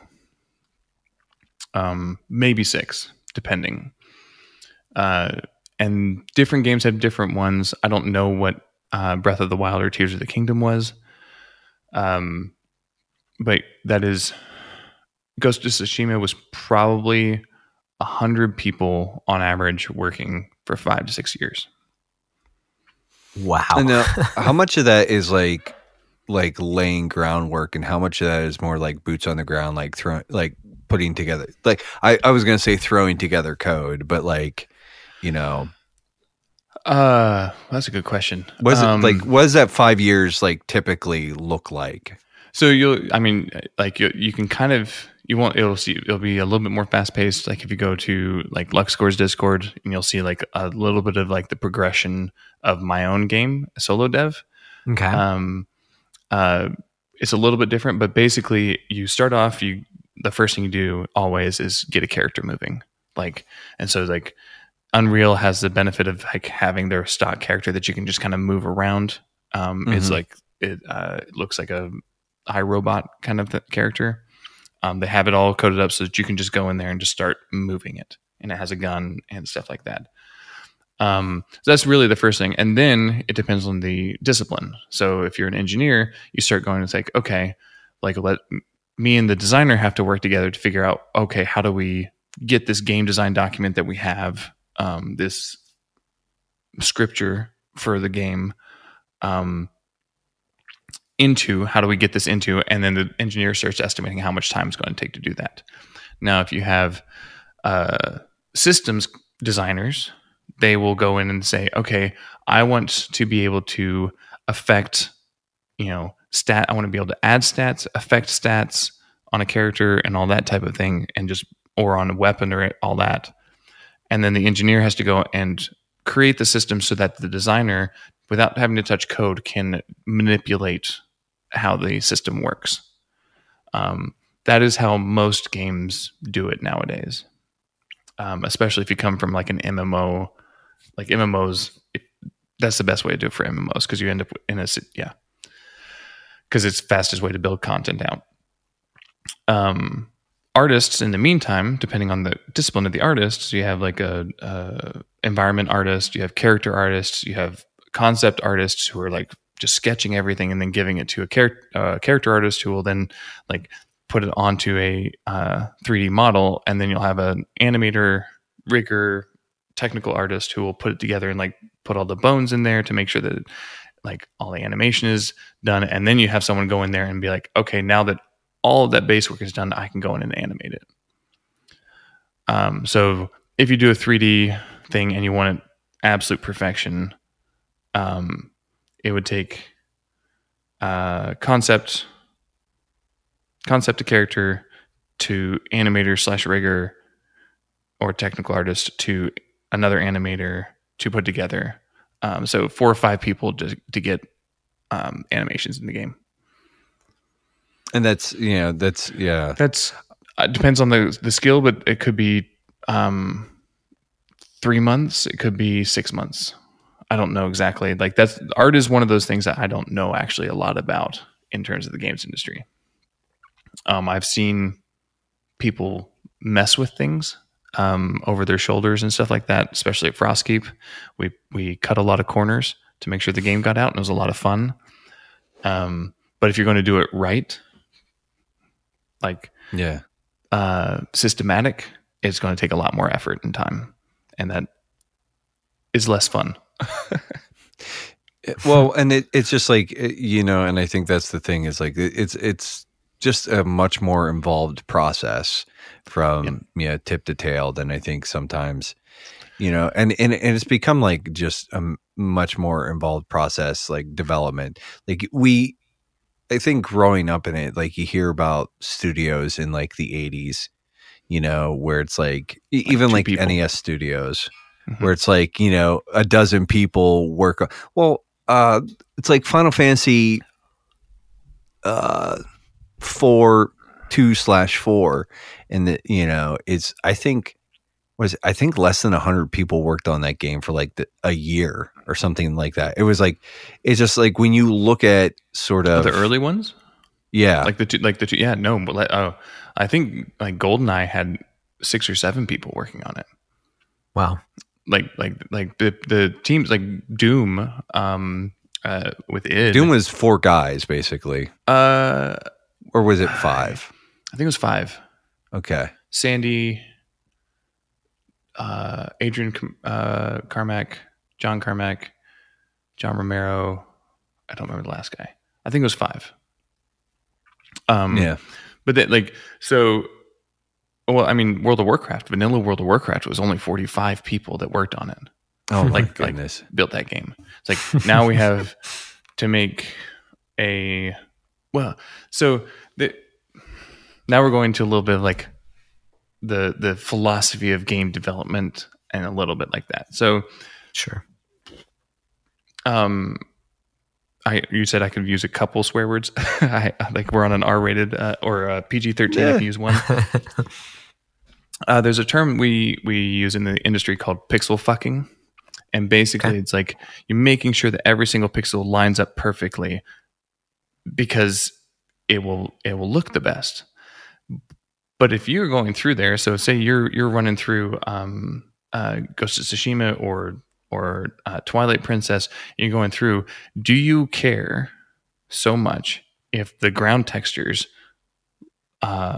repeat perfectly? It's like you're running through this, you're running over this thing, you probably don't even notice. It's like the amount of effort to get that, that little thing, the last 10% of your game, is it worth it to spend? What was the Pareto principle? Is like 20% of the effort gets you 80% of the way there. It's like, okay, how much of that last 20% to quote unquote completion do you want to get? Because it's going to cost you 80% of what the total cost of the project is. And so there's this like, how much do people care? Like, you go through into a back alley and you can find like a chest there that gives you a nice item that gives you a dopamine hit. But do you care if there's like the chest is arranged a certain way? It's like, or should the dev just go in there and just drop it in and just kind of leave it? How much thought and forethought and stuff like that. Now, I think if you do something like way Valve does, which and what honestly vanilla World of Warcraft did was give a lot of creative license to everyone doing their thing. They're going to go and do it just for the sake of their own, and you hire the right people, they're going to drop it in just for the sake of their own pride, like my own artistic expression and pride. I'm going to drop this in the way that I think is best. But if you have overseers looking over them at all times, there's going to be a discussion. Be like, is this the right way to do it? And you're going to have 3 or 4 people sit there and argue over it. And you're going to sit there and be like, well, we don't know if this is the right way to do it. We should go and like have a meeting to discuss a systematic way of doing it. So and then you end up with like just this overabundance of like it's not even. I'm giving a little bit of like a generalization of my experience in the industry. Sure. It's not always like this. And I guarantee you that there will be people who say, I have all this artistic freedom to do whatever I want, but there is still a process. And I don't think the process is necessarily wrong when you're trying to get to a certain point. Like quality assurance is a good thing. But the quality assurance, on say like a McDonald's hamburger doesn't sit there and mean that you have to make sure that like the buns are perfect, like a couple millimeters off the meat, like in terms of like it has to be a couple millimeter ring. It's like you could spend the time to do that, but 90% of your customers don't care. Right. It's like, how do you balance that? And so I think a large portion of the bloat that's happened is because people are so busy pixel fucking that you end up with extra work being added to a lot of different things. There's a YouTube channel that is run by, what's his name? Timothy Kane, who I mentioned, I think in the Bro Hanger before the show. He worked on Fallout 1, 2, founded Troika, worked on WildStar, and then went and worked at Obsidian now. And he brought up that he's like, I need an aggro table on an AI. Basically, if an AI gets shot, I want to keep track of who shot it, how much damage did they do, and then whoever has done the max amount of damage, target that character. Relatively simple to do. He estimated it would take him about 45 minutes for him to code. I think it would probably take me 3 hours kind of thing. He's a much more experienced coder than I am. Yeah. But like half day is probably what I would have given anyone who would come and ask me for that. The engineer that was asked, and I don't know who this is, but the engineer was asked, gave him a 4-week response, like return time, like 4 weeks of time for me to do this. And he's like, I'm sorry, like this isn't that big a deal. I'll just do it myself. Engineering manager says, no, you can't do that because then we'll have to like maintain your code and we don't want to do that. He attributes it to I think he ended up getting it down to 2 weeks. Like, but basically what he ended up doing was like, I'm never going to ask engineers for their time again because it's going to take forever to get this. Yeah. And he attributes it to like a lack of risk in the AAA industry. I attribute it to there's a weird thing of like, it's not that people don't want to work. It's like this fear of not hitting certain deadlines. I had a similar experience where I was asked to give estimates on things I had no idea how the system worked. And I'm like, I don't know. And they're like, well, just give us an estimate. It doesn't have to be correct. We just need an estimate. So I'll give an estimate, and they're like, you won't be held to it if you don't do it. I did it. Like I would sit it, and if I was late, I would be badgered. Be like, well, why isn't it done? You gave us this estimate. So this happens in tech too, like Google, Facebook, all them. Basically, the mantra online is get your original estimate, double it, and add 30%. And that is what your estimate should be. Because then you have solidly said, I've covered all my bases. Yeah, you've given yourself enough time, so you've got some sort of oversight. So you've got like a bit of bureaucracy or sort of design by committee, sort of in there, sort of. But what happens, like you talked about Mark being able to concise down to 11.5 minutes on his podcast. It's like And I don't know if you've experienced this very much. I don't remember what the law is, but the amount of work is equal to the amount of time dedicated to it. It's like we have given ourselves copious amounts of time to explore a topic, and I love it. But that means we're going to take copious amounts of time. Mark gives us 11 and a half minutes. I only have 11 and a half minutes. I have to talk fast. I have to get to the point, and then I'm done. Like if I give myself 3 days to do a task, I'm going to take 3 days to do that task. Mm-hmm. Just it's a mental thing that people are. So I think anyway, I don't even know what the original question was. I went on a big long diatribe. Well, we kind of I just asked sort of about some of the design process, and like we were kind of talking about some of that. But I think that's an interesting. It kind of I think gives us we have an interesting off ramp to actually. So you were in the games industry, and even in here, it sort of sounds like you were and fairly recently you were in sort of working on AAA titles. Mm-hmm. And 2 months ago, I checked in my last change, and you kind of you talked about this sort of like this design by committee, and so and if I'm putting words in your mouth, feel free to like push back, but sort of like maybe the frustrations about like working under just maybe a little too much oversight, a little too much constraint, and just sort of like kind of it's well, and even just sort of like and it's funny because you were talking about like they're saying like, hey, give us an estimate, doesn't matter, we're not going to beat you up or whatever. I have a very similar process working for the post office. They like how much overtime do you think you're going to take today? And so I give them a guess, and if they don't like my guess I hear about it, or if I go over or under my guess, I hear about it. Right. And it's not even like it's not to say that my management is pretty solid. I tend to get along with them pretty well. Mm-hmm. And I think they're doing the best within a system as well.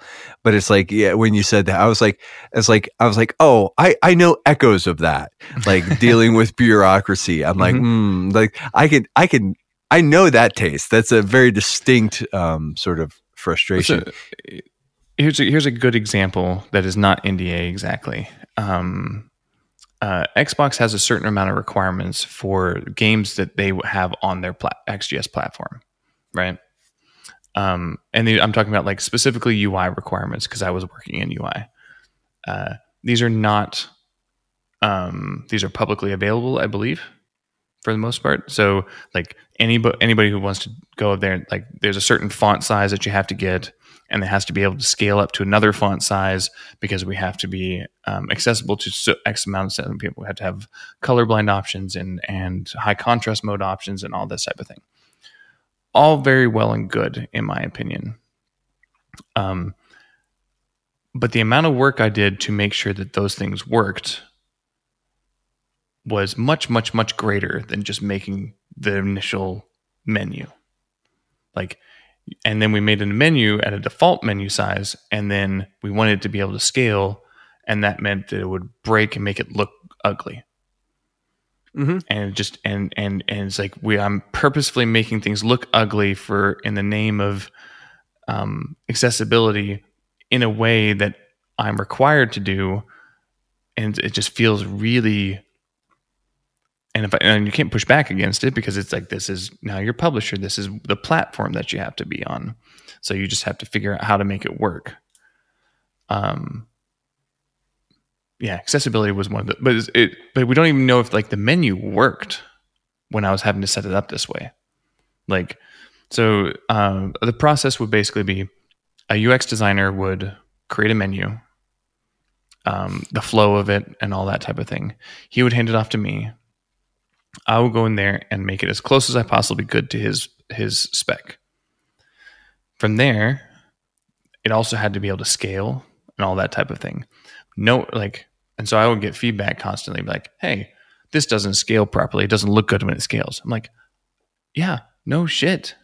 Like, things look ugly when they're 3 times the size that they were before, or twice the size or whatever it was. it's like, but I'll get that response. And so I would have to go back and redo some of my work. And then once I got that done, then we would hand it off to Art. Art would go and put it in. Things would break. It would come back to me, and then it would go off for final approval. But it's like, before we even had what is does this menu work in the game? And not in terms of like functional, but like UX work. We're already worrying about like this pixel fucking of, I've used it 3 times. I'm sorry. This pixel fucking of, okay. Making sure that like they can scale properly and stuff like that. I'm sorry. I'm going into a little bit of a rant. You guys got me onto a rant of like frustrations that I was dealing with. And I previous think jobs.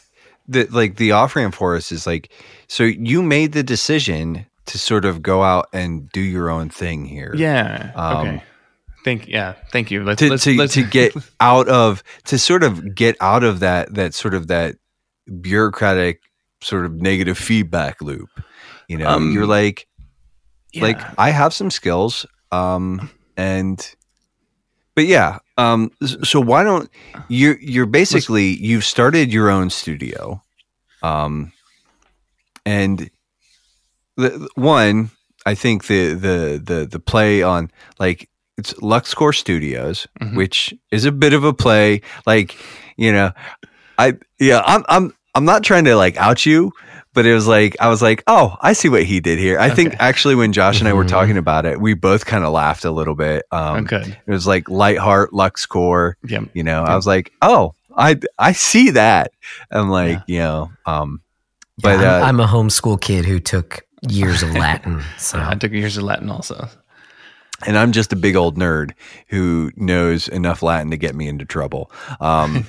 So, but you basically decided to go solo. So why don't you talk to us a little bit about this, like, what is LuxCor? Like, what, like, obviously it's like your solo project here. Yeah. So,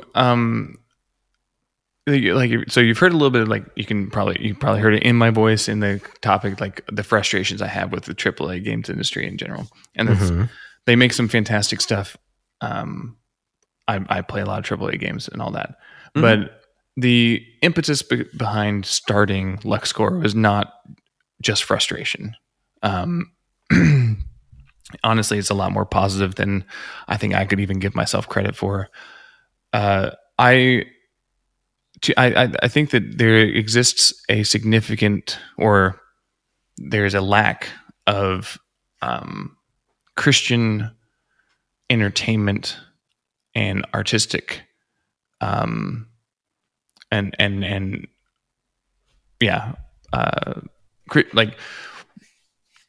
when I say like, there's a lot of Christian rock bands out there. There's a lot of Christian art out there, but they pander to a like, I am a Christian, therefore support me, instead of, hey, I've made this fantastic song, or I painted this amazing painting or something like that. Like, look at how good this is. And I don't think that is an appropriate use of art being created to pander so that someone, you know, pays me money, kind of thing. So the goal has always been, like, from the very like inception of starting a studio, was that I desperately wanted to make a studio that glorified God with the games that we made. Like, that was what it was. And I've seen over the last 5 years or so, like the I don't want to say a lack of, like, because some great games have come out in AAA and just AAA and the games industry in the last 5 years. Like, 2 of my favorite games. But I'd also see like a almost postmodern approach to art and artistic expression in the games industry, and I want to be like, no, I want to make a good game, an objectively good game that glorifies God. So the name of the studio, LuxCor, play on my name, but it also fits in with like the philosophy of it. So C.S. Lewis has said, or I'm going to paraphrase him horribly, but he just kind of defines nostalgia as yearning for being made whole again. He's like the other side of a door that we know exists because we have this feeling of what it's like to be there. Like almost like a handed down feeling throughout all of humankind from Adam, of a feeling of knowing what paradise feels like. And so when we think of nostalgia, it's not this idea of like thinking back to a childhood moment or, you know, something. It's like we're actually remembering the feeling that we had where we peeled back the curtain of heaven and saw a glimpse of what paradise was like for a split second. That's what I want to do. So LuxCor is about peeling back the curtain of heaven so that a little ray of light can shine through and hit our hearts. Like, and so I am frustrated that my last name fits with LuxCor. I wouldn't be frustrated. I think that's a very like interesting like it's destiny. Frankly, dude, I think that's pretty cool. Like, you know, I mean, but then again, my last name's McKeever, so like there's no sandwiching like my name into much of anything. So yeah, so that's the goal. And if that's just me by myself working my tail off, if it's me, you know, 10 years down the road having, you know, a couple 40, 50 person teams working on AAA style games, like, so be it. I want to make I want to make a game that properly reflects the creation that surrounds me, the glory of the creation that surrounds me. Like, well, and I think too, like part of like, and something I'd like to tease out is like, there's like a dedication to like excellence. Like you say, like, I want to make objectively good games. Like, and I think, you know, a verse that I've been meditating on is Philippians 4:8, you know, where he's like, if there's anything noble, good, pure, just, honorable, if there's any excellence, if there's anything worthwhile, dwell on these things. And I think like a lot of the Christian living is a call towards excellence. And I think even sort of like, you know, and you said like, you know, art isn't your thing, but you're definitely in a creative field. And I think that, okay, so maybe you're not like, what I think the thing is like when you were talking about Christian art, right? And there's the Christian romance novels, and I'm not going to sit here and badmouth any of that stuff because I think it has a place. And I have badmouthed that, like, and I'll tell you, like, I like I said, I love graphic design. Like that was sort of like the thing I went to school for. And one of the things I used to hammer on was just like the schlocky garbage T-shirts where it's like, you know, like it's the Reese's logo, but it's Jesus' name. And I'm like, shoot me in the face. This is garbage. And there's a part like the first time you see it, like, oh, that's kind of clever. And then you see it like everywhere. Like, there was a shirt that somebody had got my wife, and it was a guitar pick, and it said "Pick Jesus," and I was like, I just was like, she was like, it's funny. I was like, no, that's bad. Let's not. But I think like, so like in your mission statement, it kind of like, you know, and I don't know if you have one formalized, but it's like, you want to make good it actually games. Is Philippians 4:8. Excellent. I think it should be. I think that mission statement, I think Philippians 4:8 should be at the heart of every Christian creative's process. Like we should endeavor to make excellent things, because I think it's like, and it's like you said, I think like when I think about Christian games, like, and I grew up with NES, but like the Bible story or Bible adventure game or whatever. Yeah. And I'm not trying to like bag on it. Like, you know, maybe some dude was like, you know, he bent over backwards trying to make that. But it doesn't. Spiritual Warfare was a fantastic game. Yeah, that's what I hear. I know it was a Legend of Zelda clone, but it was a fantastic game. See, I never really played Spiritual Warfare. I only played the Bible Adventures one, and it was fun. And like, I didn't hate it, but like looking back on it, I'm like, this is not what I would call a good game. Right. It was it was like barely competent. And it was like fine. And I think like so much of that is that I think as creatives, we should endeavor to, again, create not just like stuff that kind of stands up, because like when you think about like Christian movies and like, it's like so much of it is just like, it's preachy just for the sake of being like, it's like the God is not dead movies or whatever those dudes who like, and it's like, they're fine, Hallmark but they're Christmas movies. yeah. And I'm just like, yeah, exactly. And it's just kind of like, it's fine, but this is not like great filmmaking. Whereas you have like an honest to God, like legitimate cinematic masterpiece in something like Chariots of Fire, which that story, that glorifies God. And Right. so I think like, and it's an excellent piece of like cinematic work. And I just think like that's kind of like, it just sounds to me like that's kind of what you're endeavoring is like, I just want to make a good game, something that I'm proud to have my name on, something that people will enjoy playing and recommend to their friends. And not just because it's Christian, but because it's legitimately good. Yeah. I think the best way to put it, if I had to explain like what I would like to do is, when I go up in front of the judgment seat and,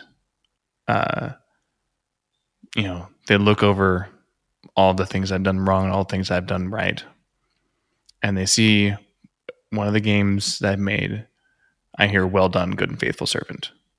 Like, that's all I want to hear. It's like the talent that was given to me, I have returned fivefold or tenfold or whatever it is. Yeah. That's awesome. No, that's very cool. So tell me, I mean, share as little or as much as you want here. Yeah. But like, so you have something in development right now. Yeah. What are you building now? Like, and again, sort of whatever you're comfortable. So I decided to focus on a game that I think that I could make into a sellable, playable game in 6 months. But not completely finished. Like the goal was like, I need to make it like a core game loop that's fun. And if I can't do that, I'll go and go back to being a wage slave somewhere or something like that. So I'm making the end game will be a roguelite. Okay. Like a Binding of Isaac or Undermine.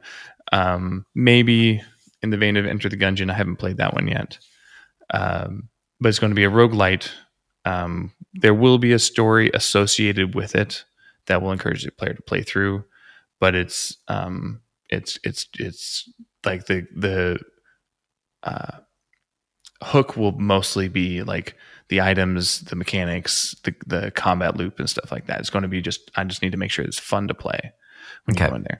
So the 6-month version will be more of like a Vampire Survivors, where it's just like hordes of enemies coming at you. You can just kind of, it's going to be more like a demo. You can kind of play, you can test, like you'll be able to unlock abilities and play around with them. And those abilities will exist in the roguelite. So I'm like no wasted time making this horde endless mode of this roguelite, because the roguelite's going to require a lot of level design content, more art, and stuff like that. So I want to get all of the gameplay and the mechanics and the systems in place so that then I can start building out the content and stuff like that. So the goal is to do it in roughly a year. So get the systems in place, 6 months. So that's end of March, I think, next year. So end of March, I'll basically have a demo up. It's codenamed Nostalgia right now, but I can't put it up on Steam because I'm going to change it from that name. And Steam does not like name changes. They don't like title changes. Yeah.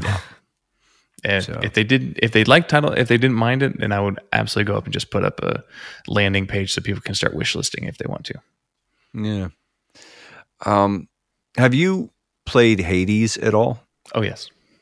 So is that like that kind of like model, like they like that game for me was like that is like I know that's like a super high bar, Yeah. but I'm like that's like the pinnacle of like roguelites and meaningful play progression.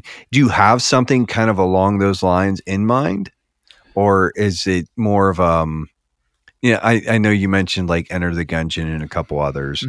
um It you know will have progression outside of the loop, so you're not going to reset completely.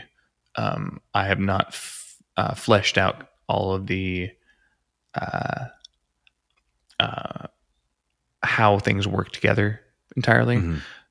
Um, it will the art in Hades and the soundtrack in Hades is so good. Supergiant is a phenomenal, like it should be a case study in how to run a studio well. I think they still are sitting on 15 employees. Man. Like Bastion was phenomenal, and then they've just like even their down games, Pyre, like Mhm. it was still a very solid game. Yeah, Pyre's gameplay loop is really interesting. Like I played Pyre, I enjoyed it. I think, and again, it's just like it's like one of those games. I'm like, I liked it. I just didn't like it as much as I liked, Bastion or Transistor or Hades. Yeah, and so like, I will not achieve Hades. I doubt I will. No, achieve Hades but I level. mean that's sort of like that loop where it's like that sort of like that play through it, and I don't know. It's like obviously you've got that in mind. So the setting will be like you spawn in. You'll have like, or not spawn in, but like you'll start the game. You will there's a prophecy because there's a king who's somehow unlocked the secret to immortality, and he has turned very tyrannical in that time. And 200 years ago, a prophetess prophesied that a chosen one someone would rise up and defeat the king and relieve the land of its burden. And it was very generic. Yeah. And we'll get there. Like a little more things will happen. So your goal is to basically go and defeat the king. And so there's going to be a loop on that where it's like you go and Getting enter his towards castle, that, yeah. and then slowly like rogue like progress into defeating him. So like and again, like like are you going to use more of like the tile set model, or are you like looking at it'll be like 2-dimensional top down? Like it is a necessary design decision for art purposes. I cannot make things that fast, and I cannot contract. I don't have the money to contract out to make things that fast. Sure. No, yeah. So but I want to make it has to be hand drawn. Like I'm not going to do. I don't want to do pixel art. Like I'm talking to different artists. I really want to get hand drawn, more similar to Hades than say Binding of Isaac or Enter the Gungeon. Like I think pixel art can look good. I just think it's overdone. Yeah. Yeah. Well, and I think too, it's like, I mean, I think really beautiful, basically when you look at something like, you mentioned the hand-drawn thing, and this is like an extreme example, but like Cuphead, like the hand-drawn animations in that, like, and it's thousands and thousands of hours, and it's basically just Flash. It's glorified Flash is in some ways, like, and I'm just like, they can be absolutely stunning, if done right. So it's like, just because it's like maybe not like, and pixel art's like, it's also really like time consuming and expensive to do it well. Like it's pixel art seems to be easier for non-artists to make something that looks pretty good. Like I could go in, I could probably draw out something. It'll take a while, but I could make something. I could not go in there and hand draw something that would look good. So I want something to be timeless, kind of thing. Yeah, no, and I think that's and again, that sort of goes in line, like you're pursuing sort of like, and I think too, even sort of like this, like you're trying to keep it in scale. Like you're saying, like, listen, this isn't going to be like AAA, like banger high levels of production. Like I've got like even this sort of like saying like, okay, like I've got 6 months to get this sort of playable build up, and then like, and almost treating that as a bit of like an early access kind of feature. Like, I think, so that'll provide an opportunity to either take it in front of publishers if I want to go that route, potentially go to a Kickstarter. I've also thought about going and being like, hey, like private investors, because like, you make connections with people. You're like, hey, like, do you want to fund my game? You have a 10% chance of getting your money back. You're like, hey, I need like $200,000. Like, it's hard to go up to someone and be like, hey, 10% chance, and get your money back kind of thing. It's like, it's much easier to go up to someone, after you have a product and you say, hey, I need another $100,000 to finish this out. It's like, I'm offering you X amount kind of thing on an ROI. I find that a lot easier to sell to someone than like nothing. Like coming with like sort of a wish and a dream with your hat in hand and saying like, I don't really have much of anything, but if you give me, which has sort of been kind of like, unfortunately, the story with so many like failed Kickstarters, like or Kickstarter projects. I think it's pretty interesting too. And I don't know if you know him or if you've crossed paths with him, but out of the old Reformed or the old TRG Facebook group, a guy named Jeff Simmons has started a studio. I think it's called Revelation Games, and he's working on I think is a survival.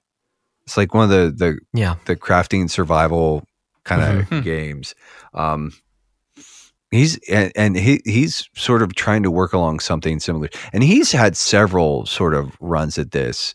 And I think like, and this is just me, I think he's mostly had like an issue with scale and keeping scale, but it sounds like yours is like, what's really encouraging to me is like, you're like, no, I need to keep this small. And if I can build it out, great. But we need to keep this pretty like dialed in right here. This was something I learned at Frostkeep with Rend. It's like, we were able to make a game in like with 4 or 5 of us, only 2 of us taking salaries in a year.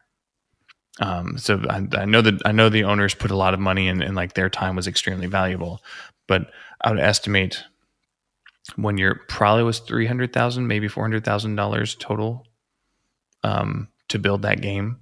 It's like, if we sell for $20 a pop on Steam, ignoring the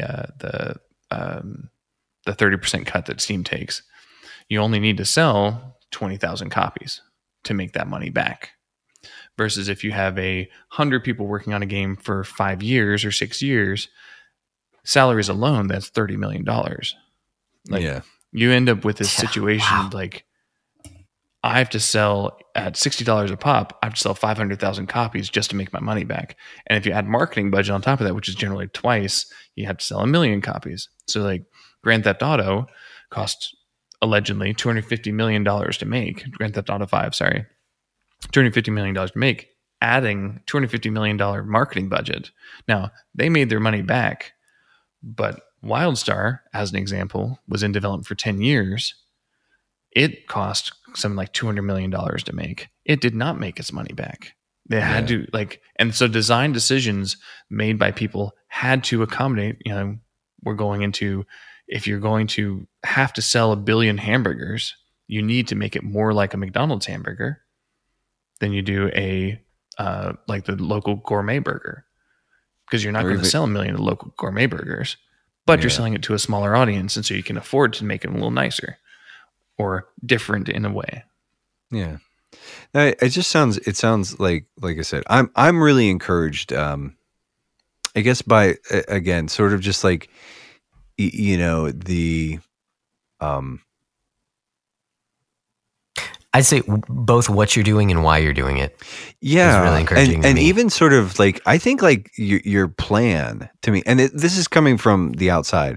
I think a lot of times like even sort of like saying like, no, I need to keep this like kind of tight, keep it kind of like nimble, because I think like so many times like when we see these more creative endeavors, it's like go big or go home, and I'm like, no, get something out the door, and like as a proof of concept almost. And then like once you've got your like sort of once you've got the door sort of kicked. It's almost like when you were talking about like getting a job in the games industry. The best way to get a job in the games industry is to have a job in the games industry. Mm-hmm. And it's like kind of like, I think the best way to really do this stuff is like show something, and like it doesn't need to be like the killer app right off, but like show something as like, and just say like, hey, I've got a good idea. This is like the stuff I want to make. And like, hopefully by the grace of God, in a year, 2 years, 10 years, whatever, we'll be able to really scale something like this up and really like give, sort of like make something special. So, and but I don't know, dude, like your philosophy, like it's like Josh said, the what you're doing, the why of it. And like I said, I think even too, just the fact that you've got like a really reasonable plan and you're like, I want to get something out the door in this amount of time. And I think that's like, I don't know, dude. Jordan, I think like, I think it's kind of like one of those things where you don't want to say like God helps those who help themselves. But I think like a lot of times, like when you do the hard work of like showing up, and this isn't a guarantee, right? Nothing's a guarantee. Mm-hmm. Like the Lord gives and the Lord takes away, praise God. But I think like, it sounds to me like you've got the why, you've got the what, and you've got the how figured out. And those are the most important questions. And so I just think like, dude, I'm really encouraged. I'm really hopeful. Like, I'm definitely gonna be like, I'm probably gonna like, like try to find a way into your Discord server and like sign up for your. You can go to LuxCorStudios.com and the Discord is linked there. I would like give it to you right now. It's just like it's a jumble of letters, and I don't. Yeah. No, we'll and we can plug a lot of that stuff in the show notes as well too. But I think this is really. I do need to add one more component. Yeah, no. Go ahead, real quick. And I know Josh I saw him almost fall asleep for a second there. So I don't take usually it's me, but I'm glad that he's the one who got caught on camera. So about a year ago, almost exactly, I went to my sister's wedding. And my dad preached a homily on hope, and I came away and I was like, and he was very much like, Christian's life should be full of hope, Christian, like all that type of thing. And I remember like introspectively thinking, I was like, well, my life is not full of hope. This was last year. And I had to talk with him. It's like there's a big discussion. And because I have devout faith, and I differentiate faith and hope, whereas like faith is planting seeds in the ground, because God has told me or created the world in a way that if I plant seeds in the ground, and I do things correctly, they will grow. Like that's what faith is to me. It's like I trust that God will do what like that the world. Well, you're trusting in God's promises, right? Whereas hope is, to coin another term from Tolkien and Lewis, is eucatastrophe, which is a good catastrophe, something good happening to the protagonist, or like. And I was like, sorry, like I don't have any hope that something good will happen to me. Like, just I don't expect anything good. It's like about a week after that, I was sitting there after reading the Bible and had what I call a WTF moment with God. Because I see other people, I was like, I can see the hope and the joy and the spirit on them. How come I don't get that? And it was probably the first time in my life that a prayer was answered instantly. And I was like, came away, I was like, oh, it's like all this insecurity, sins that I was struggling with are basically gone in a way. And if I wasn't like a Christian for my entire life, like if I would have grown up in like a more Pentecostal way, I'd be like, oh, there's my conversion. It was like, no, it was like, but I don't know what it is. I don't know how to explain it exactly. Except I describe it as I'm now, I didn't feel favored before, and now I do feel favored. And since then, things have lined up to have the studio open, have things in my wife's and I lives fixed, just in terms of like how, finances working out so I can open the studio, childcare working out and all that type of thing. So wow. I don't know how to put it except that that's an integral part of the story. Mm-hmm. Yeah, I think That's super cool. Well, and I think Josh and I can sort of say, like, I think, Josh's story within the last year is like he was working for a church and he got laid off. And it wasn't anything that he had done, but even like sort of leading up, like, so he said he's moving to Iowa. It's like they had looked for churches to sort of get involved with in the Austin area and nothing panned out. And it's like every step of the way, like God kind of shows up in a way that he's like not expecting. And then, like, even sort of like conversations that Josh and I have had where he's like, yeah, our house hasn't sold yet. And it's been like, it's in like the hottest real estate market in the country. And he's like, that's a little discouraging, but, and it's kind of moving forward and just like, and God shows up. And I would even say, like, I think like I mentioned, my son is adopted and we just finished out that process. And we got this is going to make, it makes me throw up in my mouth a little bit when I think about this. But we asked for taxation records and everything, like, because we're gonna apply for the tax credit. We ask for basically a receipt from our previous law firm, $17,000 to adopt my son, and that's just in legal fees. That doesn't, like, because we didn't, we were paying for all of his doctor's visits out of pocket and everything else.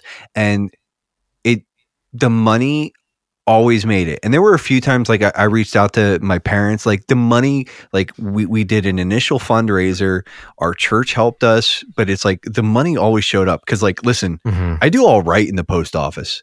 I do not have $17,000 to fling around.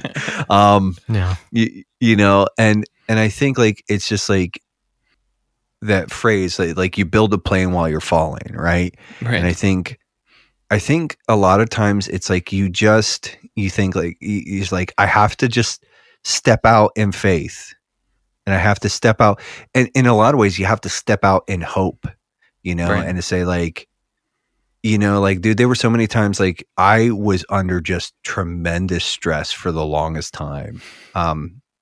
Like, and that the story, like, this whole adoption process has made me a bit of I was a nervous wreck for probably about 6 months of it. Because I noticed there was lose his hair like you and me though, Josh. no, I got good stubborn genes.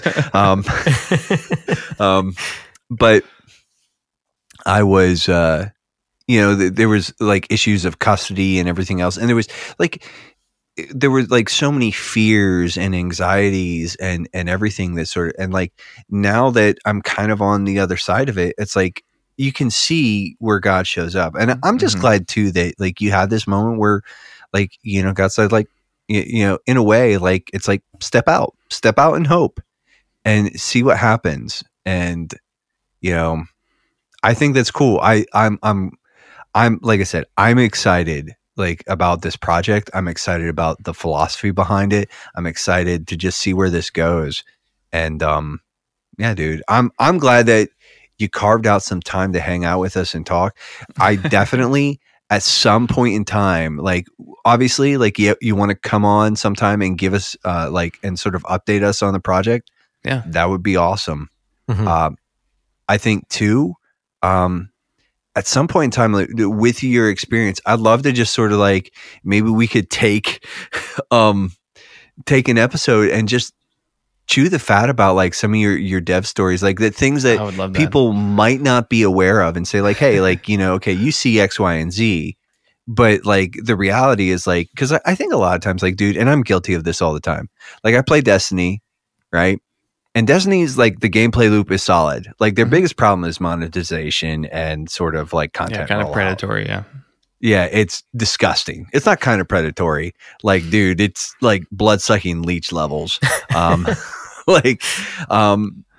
But And part of it is you got chumps like me who will throw real money at them from time to time instead of just like buying the game and playing it. All right, hold on. You want to hear a quick story about a whale? Sure. Oh, Okay. So I had a friend who worked for a mobile company that did microtransactions. It was a racing mobile company, okay. and or like they made a racing game, and they Sure. had a whale in Europe, I think, who paid like $5,000 a month on this game. Okay. Oh, That's someone's salary. yeah. He was using an Amazon Fire phone. Okay. Okay. Do you remember the Fire phones like back in like 2011 or 12, something like that? Basically, everyone stopped using them, like stopped supporting them. But this guy was single-handedly keeping this company to keep supporting the Fire OS and app and all that type of thing. So they finally just reached out to him and said, "Hey, can we have you just won a free iPhone?" And sent it to him so they could drop support for Amazon Fire, and he would keep it. And they gave him all of his stuff that he had bought and stuff like that. Oh It's man. like, so he would keep on paying for it. Like the stories in I've heard of $20,000 a month every month being spent on mobile games. Whoa. Goodness. It is, yeah. Dude, I felt bad when I was probably spending upwards of $60, $50 to $60 a month on Marvel Snap. Like I felt pretty gross about myself. And now I'm like, well, I wasn't a total degenerate. It's more like a. It Well- is. Well, and then what you end up, which don't realize this, but a way to look at it is free to play players or below, like because the whales make up like 1% of the people who pay. Okay, Sure. or of the player base is supports. The 99% that doesn't pay or pays less than that 1%, whatever that cutoff is the content for the 1%. Gotcha. Yeah. You are basically playing the game to get eaten up by the whale By the because they whale. spent so much money. Well, That puts Snap in context. that definitely puts that reframes the entirety of my experience with Marvel Snap. I was just I needed to be a bigger whale. That's all. Yeah, that's all. Yeah, that's really. So, oh man. All right, one more story. My Activision Blizzard, now owned by Microsoft, has a patent on matchmaking, a matchmaking algorithm Okay. that will, after you have bought a cosmetic item, will put you against easier opponents for the next 3 matches. Gotcha. Yeah. So that they see your cosmetic. And it's like, so you do better after buying a cosmetic. oh, geez. That is absolutely nefarious. No. We do not know if they put this into the game, any game. It's just they have the patent to do it. They have the patent to oh, geez. That's just, I mean, it wouldn't surprise me. Well, and that's the thing is like we talk about like the predatory and sort of exploitative nature of microtransactions, but then like the fact of the matter is like, yeah, there's dudes out there who will pay companies $5,000 a month to play their game, and so that's why this exists. Yep. Just everybody else, unfortunately, like falls prey to the ramifications and the fallout. Yep. But I will never put a microtransaction in any one of my games.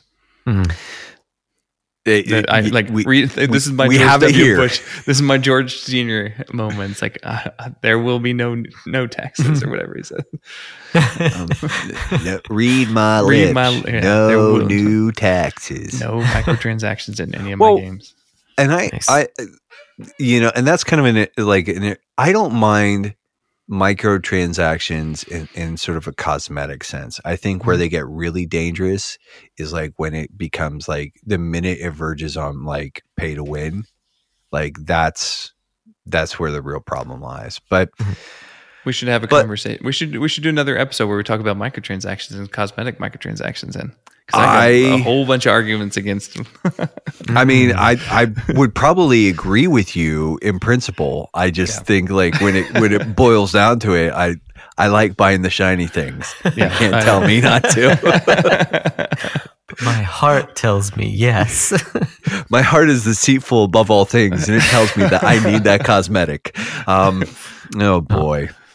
Well, that being said, I think this is like a pretty good place to start winding down here. Josh, it looks like you have something to say. Yeah, can I just ask one more question? So you talked about, Jordan, having hope and how cool it is that all these things are kind of converging in the start of this. And you've also talked about your plans for, getting the first version of this game, kind of the early build out by March. And so we're super looking forward to that.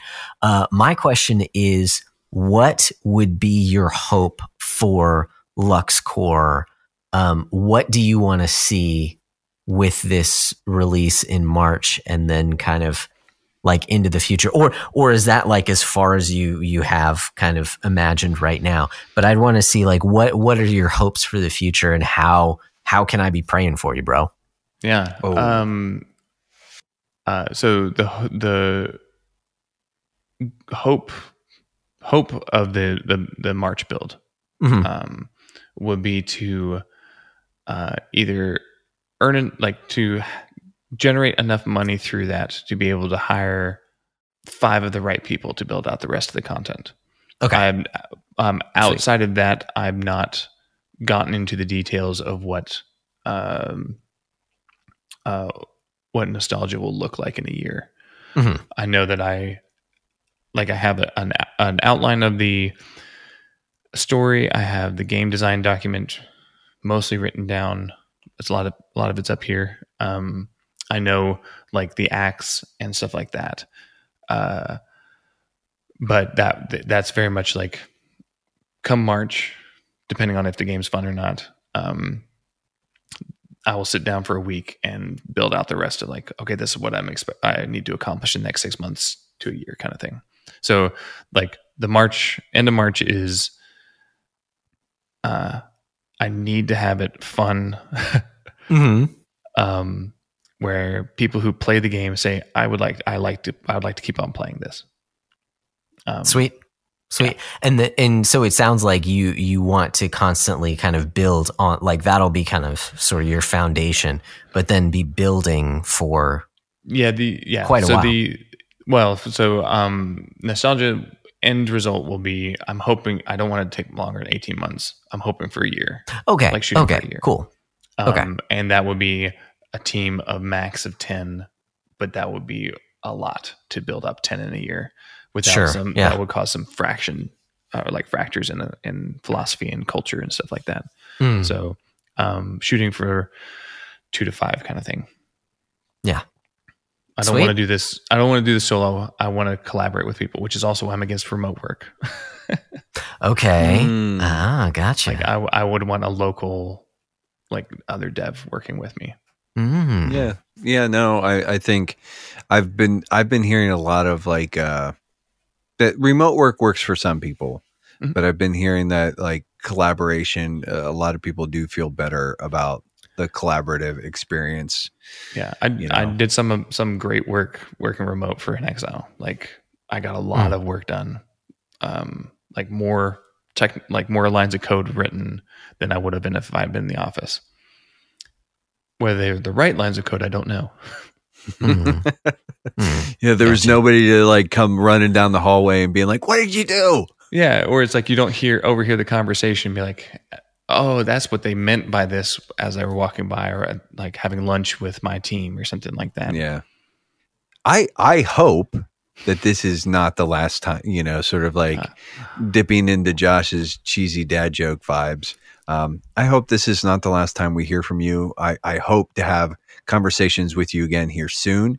And I hope, dude, that like, you keep us in the loop with this, because I'm pretty stoked. I think this is just, based on, and again, we're sort of at the very sort of like tip of the spear here with all of this.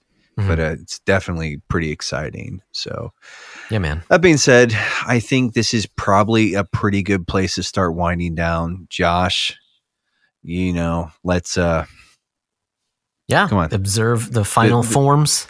The final forms. Yes, this is our final forms. This isn't even my final form. It's not.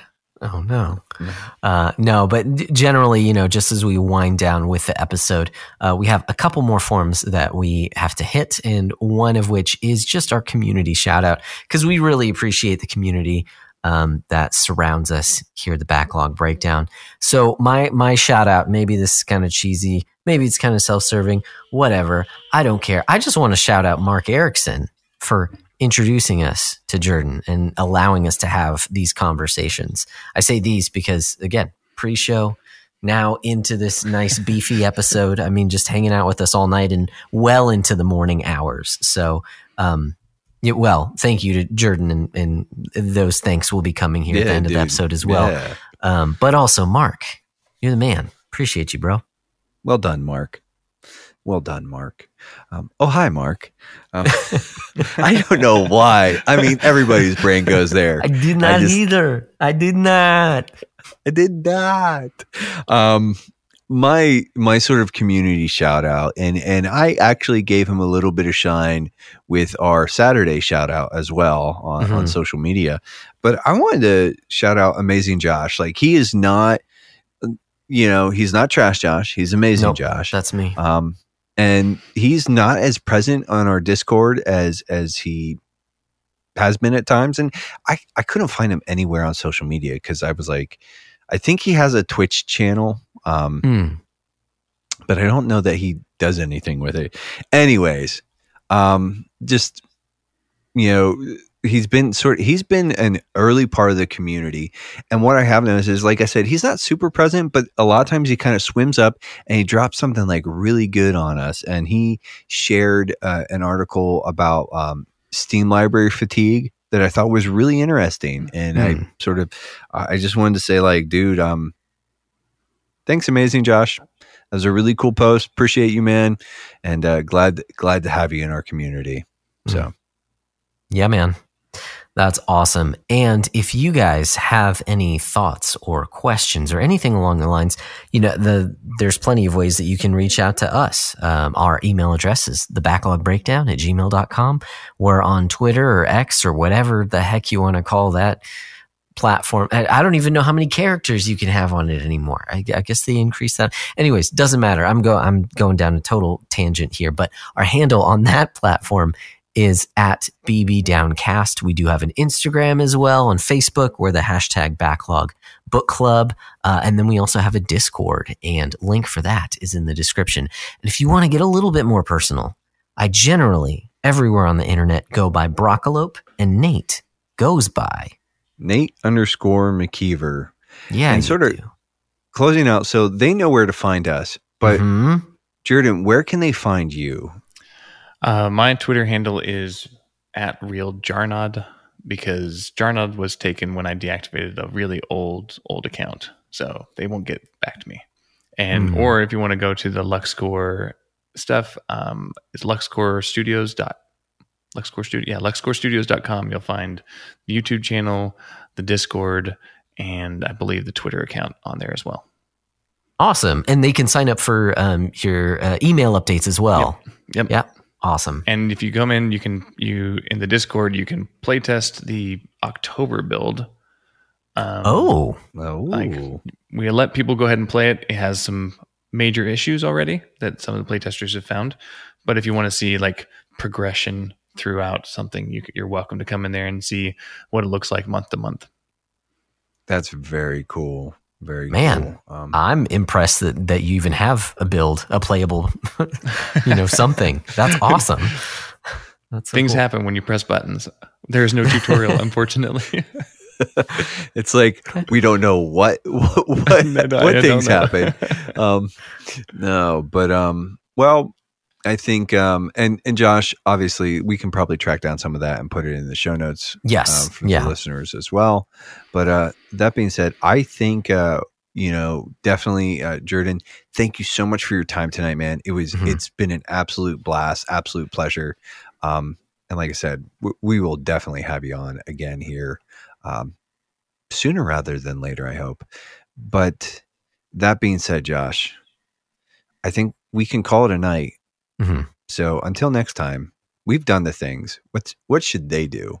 Guys, keep eating down your backlogs, and we'll keep breaking down the benefits.